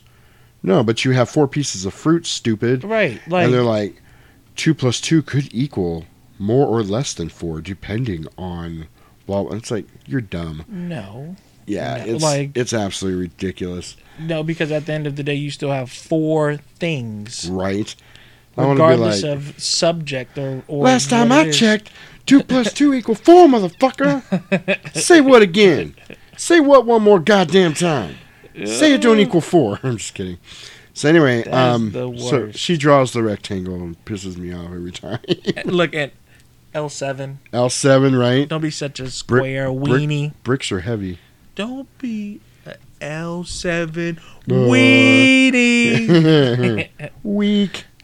So then they go inside, and Jack Benny's the concierge guy, the host, I guess I should say, Jack Benny. And it's all old school celebrity The impersonators. funny thing is, when I first seen it, I thought it was Richard Nixon. Like when I first seen the Oh, movie. yeah. Because it looks. Yeah. He looks that he has Right. that. It is. He could be Richard Nixon, but yeah, I think it's supposed to be Jack Benny. So then they go in and they kind of pan around, Mhm. and it's a cool ass place. There's old school movie posters. The booths are old cars cut in half, Mhm. and because he was like, "You reserved a car, right?" And he's like, "Go set him in the '57 Chevy or whatever it was." Mhm. The Olds. I think Yep. it's the Oldsmobile. Yep. So then Oh, there's Chrysler. It definitely is. It is a Yep. Chrysler. So there's Shout out a- to Ro. She has us in the background. She's like, "You dumbass." Oh, did she say Chrysler? It's a Chrysler. I believe her because Ro knows her cars. It is a Chrysler. Ro knows her shit. I'm not even messing with that because, yeah, she. That and this her fucking movie too. Yeah, she does love this movie, but she knows her cars too. It's amazing. I won't even go into it. Like, it blows my mind. Anyway, so they go in and there's all kinds of, like, you get your first shot of Buddy Holly, which is Steve Buscemi taking an order. They got Marilyn Monroe walking around. He walks by Dean Martin and Jerry Lewis doing their shtick for somebody, and then Ricky Nelson is singing, and then What was the quartet to like the fourth, to like the left of him, right before she says, "Hey," he turns around. I think that was a quartet. Whatever the case is. I don't remember. I remember seeing Dean Martin and Jerry That's probably Lewis was them, all then. I saw. But yeah, because he's like snapping his fingers. Hey, lady! Hey, lady! So then, since we're going to cut this short, I want to segue into this. Mhm. There is a rumor. Remember how Jerry Lewis used to do the Labor Day telethon every year when we were kids? Uh-huh. So if you guys don't remember this, they used to do a Labor Day telethon on Labor Day. It was usually the weekend right before we went back to school in September. Right. Because back then we had 3 months off for summer. Luckily. So every Labor Day or Memorial Day, whatever, Memorial Day. Memorial Days. Yeah, they would do May. Labor Day then. It's Mhm. Labor Day. The what was it? The Muscular Dystrophy Association's Labor Day Telethon. Damn. And it was hosted by Jerry Lewis. Mhm. And it would start at 6:00 Sunday night, and it would run all through the night till like 4:00 the next morning or the next afternoon. Right. On that Monday. So Jerry Lewis would run it most of the night, and then he would leave and come back in the morning. But they would have acts on, like people coming on bands and Broadway acts, like they do one act of a play to kind of tease for Broadway or whatever, and then celebrities would come on. Robert Goulet would be on there. All these high-profile actors and singers from the 80s. But he had been doing it for like 20, 30 years since. So I had an English teacher in high school tell me this. There's a Jerry Lewis movie that you cannot find because it's out of print. They stopped releasing it, anything.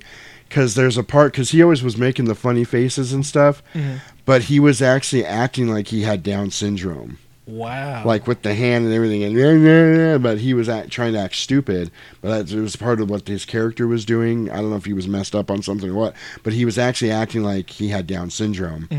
And then her theory was that the Muscular Dystrophy Association came up and was like, "You're either going to run this telethon for us for the rest of your life, or we're going to ruin your career." So he ended up doing the telethon. But from then, later on, I heard, and this was actually documented in the news, that he was making all kinds of money hand over fist Probably. on that shit, and that the Muscular Dystrophy Association really wasn't getting that much of it. So he was kind of shamed out of that, and then before he died. And then I don't think they do the telethon anymore. I think it's because of that, but I'm not totally sure. Don't take my word for it. Google it if you're really that interested in it. Right. But that was just what I heard. A little bird told me. So anyway, so then, so they got all that. They sit down finally. Buddy Holly comes over to take their order, which is awesome because it's Steve Buscemi. Mr. Pink. And Vincent orders a steak, and he asks him, "You want it burnt to a crisp or bloody as hell?" He's like, "Bloody as hell," which is the only way to eat a steak. And then Mia orders the Durwood burger, which is I think that's talking about the Blondie comics. I think that was her husband's name was Durwood, I believe. I should have looked that up, but I didn't have time. Anyway, and then she orders the $5 shake. And he asks her, Martin and Lewis or Amos and Andy? Which means vanilla or chocolate. Right. If you understand the actors and stuff that we talked about in the trivia. I thought it was really funny. And she's like, Martin and Lewis, so she wants a vanilla shake. You know, what trivia? The trivia we did at the beginning of the show. Remember we talked about that? I think we talked about it, but I We saw did. that there was a game show on the... What? It says Roman something on the computer. Oh, that was an old one. Oh, okay. That's cool. one of the Saw ones we did before. Sweet. Oh, no, I had to go in there to do the tail of the tape. That's where all my extra stuff's at. See, that's what happens when you be peeking. Look, I'm trying not to look. Man. Yeah, if there was a Right. game show, we'd have done it before. full shizzle. Yeah, we'd have done that early in the show. I'm sorry. I'll put together a game show for you when we do the next one. Come on down. So then he's rolling himself a cigarette, and she's like, "You want to roll me one of those, cowboy?" And he's like, "Sure, cowgirl." Whoa. So then he rolls her a cigarette, or he goes, "You can have this one," and then he starts rolling another one. And then they start talking about, "Oh, I heard you just came back from Amsterdam." He's like, "Yeah, it was pretty cool." And then she's like, "I go there a couple times a year to hang out." And he's like, "Oh, cool." And then, we skipped this. When Jules and Vincent were talking earlier, they were talking about Mia Wallace did a pilot because she was Right. an actress. Right. And he goes, "What's a pilot?" And he goes, "Well, a pilot is what It's TV shows. before it becomes show." And he goes, "I don't watch TV." He goes, "But you do realize there's an invention called television. On this invention, they show shows." And he's like, "Yeah." He goes, "Well, in order to have a show, they first make a pilot, and then they show it to the people that pick shows, and they either pick it or it becomes nothing." She was on one of the ones that became nothing. And again, what she describes is loosely Kill Bill. Kill Bill. Yeah. So then he remembers that from earlier. So he goes, "I heard you did a pilot." And she's like, "Yeah." He goes, "What was it?" And she goes, "It was called Fox Force 5. Fox Force, or Fox is in we're 5 foxy chicks. Force is in we're a force to be reckoned with. And 5 is in there's 5 of us." And then she was like, the Japanese girl was a karate expert. The black girl was a demolition expert. The French girl dealt in sex. And then there was another one I don't remember. And then she did knives. But she was raised by circus performers, and her grandfather was an old vaudevillian who taught her a whole bunch of stupid jokes, old vaudeville jokes. So they had worked it out, so if they got picked up, at the end of every episode, she would tell a joke. And he goes, "Do you remember any of those jokes?" And she goes, "Well, I only got to tell one because we only did one episode." And he goes, "Let me hear it." And she's like, I'm on the spot now. Yeah, she's like, "Well, I don't want to. It's not good." And he's like, "You can tell me, I won't laugh." And she goes, "That's what I'm afraid of." And he goes, "You showed it to like 50 million people and you can't tell me?" She's like, "No, I definitely can't do it now because it's built up too much." And he's like, "What a jip." So then they kind of sit there, and she goes, "Don't you hate that?" And he's like, "What's that?" And she goes, "Uncomfortable silence." Oh no, this was later, because she goes, "I'm going to go to the bathroom and you think of something interesting to talk about." And that's when we get to the good part. Oh no. Okay, I'm getting ahead of myself. I'm fucking this up. Shit. The Buddy Holly brings over the milkshake Mhm. and, Oh, yeah, the and the $5 vanilla milkshake. Coke Mhm. and the $5 shake. And that's when she's saying, Vincent goes, "Can I taste that shake? I'd like to see what a $5 milkshake tastes like." And she's like, "Sure." And he gets in, he goes to move the straw, and she goes, "You can use my straw." Cooties. "I don't have cooties." He goes, "Well, maybe I do." And she goes, "Cooties I can handle." And he goes, "Okay." So he tastes it, and he's like, "God damn, that's a pretty fucking good shake." I don't know if it's worth $5, but it's pretty fucking good. Then he gives it back to her. So the rest of the time they're talking here, she's sucking on the cherry. And I swear to God, Tarantino has a thing for Uma Thurman, because she does shit like this all through Kill Bill in this movie. You know what I mean? She's sucking on that cherry the whole time she's talking. And then she's talking about, "Don't you hate that? The uncomfortable silence. You know, why do people think they have to chat back and forth to keep it interesting?" She goes, "That's when you know you met somebody special. When you can just shut the fuck up and enjoy a silence together." And he's like, "Well, I don't think we're there yet. We just met. Ha ha ha." And that's when she's like, "I'm going to go to the bathroom and you think of something interesting to talk about." And then when she gets to the bathroom, Vincent looks over and Marilyn Monroe is standing on top of the grate with the air coming up, doing the classic Marilyn Monroe thing, and everybody's clapping for her. So then we go to me in the bathroom, and here we go. I said, "God damn, God damn." I said, "God damn." And she's doing the coke on the sink. And it's funny because everybody around her's just doing their hair and makeup, and nobody's paying any attention, and she's doing lines off the sink. It's so funny. So then she comes back, and the food's sitting there, and she's like, "Don't you love it?" You when go to the bathroom and come back and your food's and there. your food's ready for you. And he goes, "We're lucky we got anything at all. I don't think Buddy Holly's much of a waiter." So we should have been over there in the Maryland, you know. Yeah, he Maryland goes, "We should have got Marilyn Monroe." And she goes, "Which one? There's 2 of them." He's like, no. He goes, that's Marilyn Monroe. And he points to another blonde that's actually wearing some, like those tight 50s pants and like high heels. Capris. Yeah, and he's like, that's Mimi Van Doren. And he goes, I don't see Jane Mansfield. She must have the night off. And she's like, oh, you're pretty smart. He goes, I'll do what I can. So then... You think that was him saying that he's been there before? No, I think he just recognized the actresses for who they were supposed to be because he's super into movies and shit. Gotcha. Because he's part of that universe. Tarantino. Yeah. Mm-hmm. So then she's like, did you think of something to talk about? He's like, yeah, I actually did. And then he goes, but you got to promise not to get offended. She goes, ooh, this doesn't sound like your usual bullshit type of stuff, you know. And she goes, I can't make that promise because I don't know what you're going to say. Mm-hmm. And That's not what fair. you say may automatically offend me. Thus, through no fault of my own, I'm breaking my promise. Which makes sense. So he comes out and asks, he's like, you know Anton? Yeah. And she's like, who? He goes, Anton, Tony Rocky Horror. You know him. And she's like, okay. And then he's like, what do you think about what happened between him and Marcellus? And she's like, well, he got thrown through a forced door. He fell. You're right. Oh, yeah. And he goes, well, that would be one way to put it. The other way to put it would be that he was pushed. Mm-hmm. Another way to put it would be Marcellus pushed him. And yet another way to say it would be Marcellus pushed him because of you. And she's like, because of me? She goes, what did he do? And he goes, he gave you a foot massage. And she goes, you think Marcellus threw somebody out of a 4-story window for touching my feet? And he goes, well, it seemed reasonable at the time. He's very protective of you. And she goes, reasonable? She goes, a man being protective of his wife is one thing. A man throwing another man 4 stories for touching his wife's feet is something else. You know? And then she tells him, she goes, who told you this? He's like, they. She's like, they talk a lot, don't they? And he's like, yeah. And she goes, the only thing Anton ever touched on me was my hand when he shook it at my wedding. You know? And she's like, man, when you scams get together, you're like a sewing circle. She's like, and she also says, the only ones that know what happened are that's right. Marcellus and Anton. Yeah. That's funny. So then they come out and they're like, it's time for the Jackrabbit Slims Twist Contest. Who's our first contestant? She's like, right here.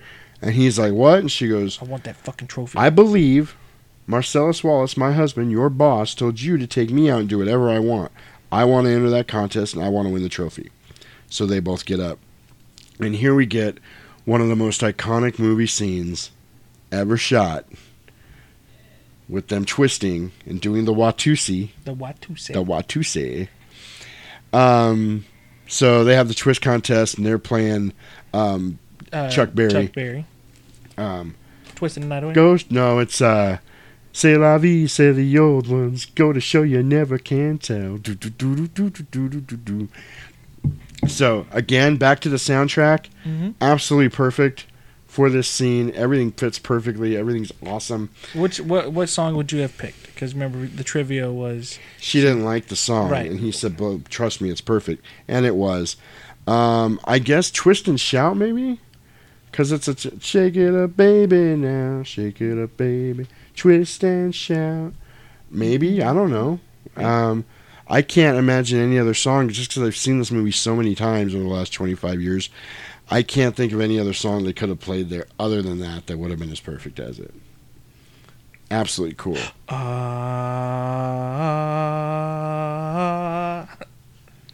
You didn't... Shake it up, baby. Oh, I see what you were doing. Twist and... Twist and shout. Fuck you. I can mash potato. I can do the twist. Fuck you, Jasper. You're starting to piss me off. You know, I'm a little tired. I think I need my back pop. He said, look, fuck you, Jasper. You're starting to piss me off. Piss me off. So anyway, so they dance the night away, and then they show back up at Mia's apartment, And they have the trophy, and she's wearing Vincent's jacket. He unlocks the door. They come in, and they're doing the tango. And she turns the alarm off when he dips her. I'm going to cut on some music. Yep, and then she's got the trophy.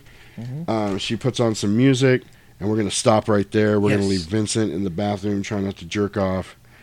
And we're going to leave him there for a week because we're at 2:38.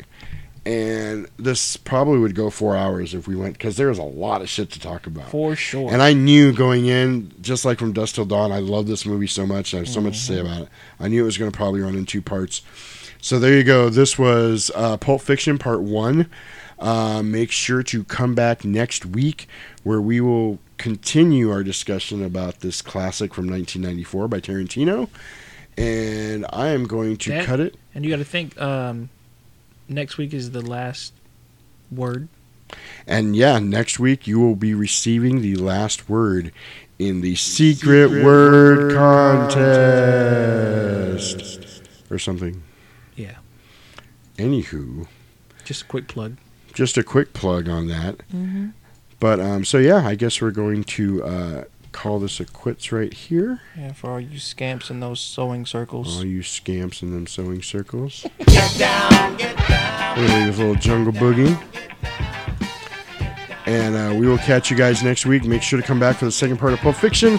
And on behalf of The Legacy, Mr. Roman Alvarado, and myself, Jasperino, thank you for listening to the 700 Tapes podcast. We will catch you, Jive Turkeys, on the motherfucking flip side. And before, you know, I know you just did your whole spew about all of that and whatnot. Yeah. I just want to say happy early birthday to you. Oh, thank you. Thank you very much. Motherfucking compadre. Hell yeah. You know, it's a motherfucking podcast that we motherfuckers done put together. And right.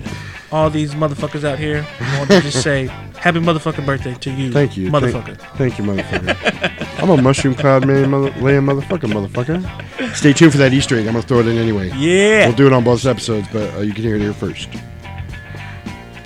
Peace out.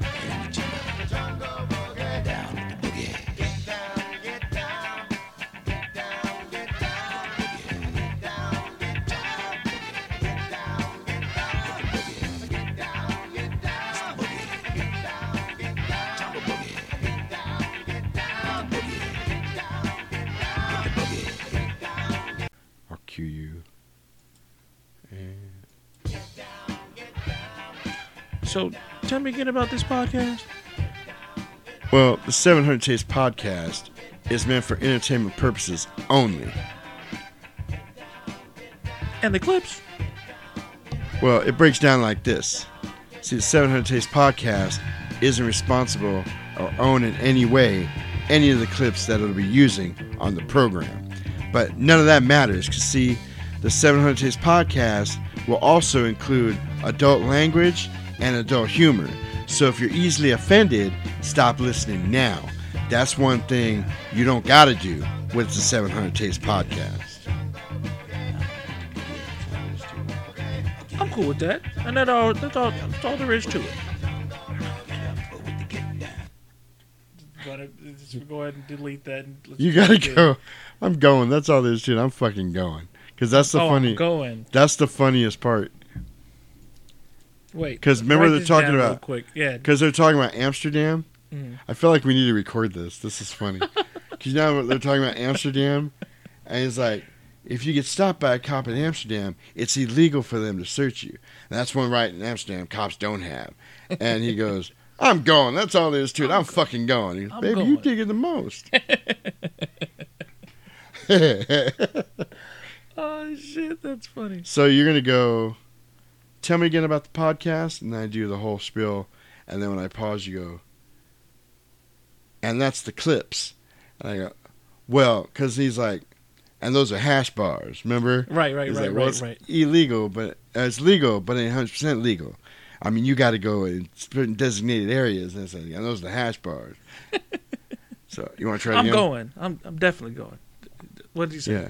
I'm going. That's all there's to it. I'm fucking going. Just That's be Samuel L. Jackson Got you. in your head. I'm going. Let me I'm see your fucking pen going. real quick.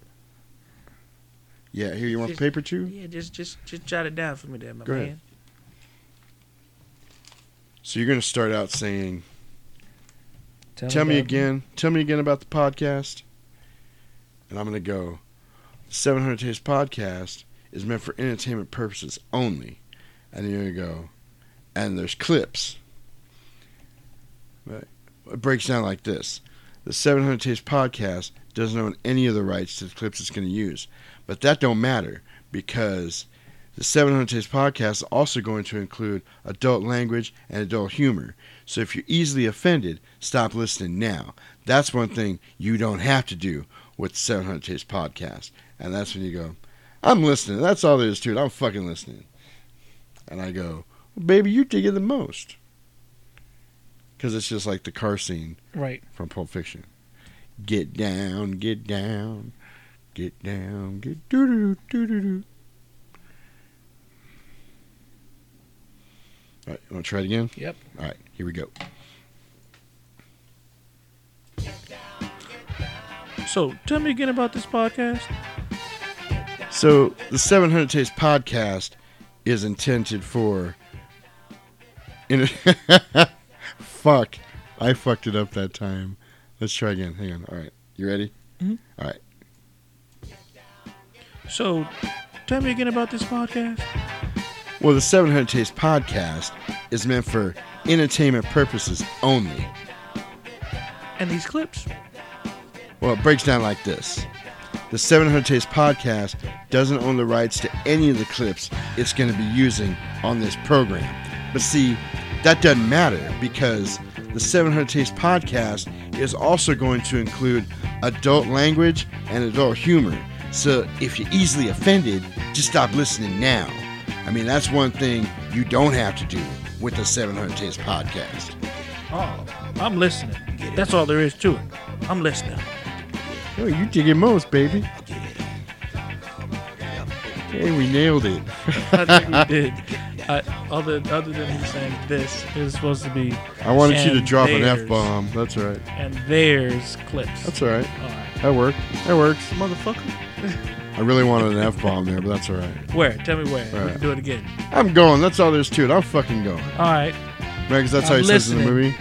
I'm listening. That's all there is to it. I'm fucking listening. Yes. I'm listening. That's all there is to it. I'm fucking listening. All right. So you want to do it again? Yeah. All right, here we go. And there's clips. Yeah, you can either way, like, and there's clips or and the clips. Got you. Like, you're just trying, like I already told you about it, you're trying to figure it out. Got you. Which works because a lot of people, this is the conversation I have. They're like, are you guys actually watching a movie and talking about it? I'm like, no, we watch the movie beforehand and then we review it. And then I have to kind of like describe it. It's funny because my friend Marcos now at work is listening to the podcast, and he started off with Speed, and he had his earbuds in the other day, and he looks at me and he goes, hey, so I'm listening to Speed. He goes, I'm about 2 minutes in. What the fuck is going on? I'm like, oh, you're still in the intro. He's like, oh, is that what it is? I'm like, yeah. He goes, and he listens to the rest of the intro, and he goes, so exactly how high were you when you did this? That's fucking funny. All right, let's do this again. I'm totally putting this at the end of the next podcast Good. as an Easter egg. This is funny shit. Hell yeah. All right, Bloopers. here we go. So, tell me again about this podcast. Well, the 700 Taste Podcast is meant strictly for entertainment purposes only. And there's clips. See, it breaks down like this. The 700 Taste Podcast does not own the rights to any of the clips it's going to be using on this program. But see, that doesn't matter, because the 700 Taste Podcast also is going to include adult language and adult humor. But if you're easily offended, just stop listening now. So that's one thing you don't got to do with the 700 Taste Podcast. Oh, I'm listening. That's all there is to it. I'm fucking listening. Baby, you dig it most. That was perfect. Hell yeah. Motherfuckers. Motherfucker.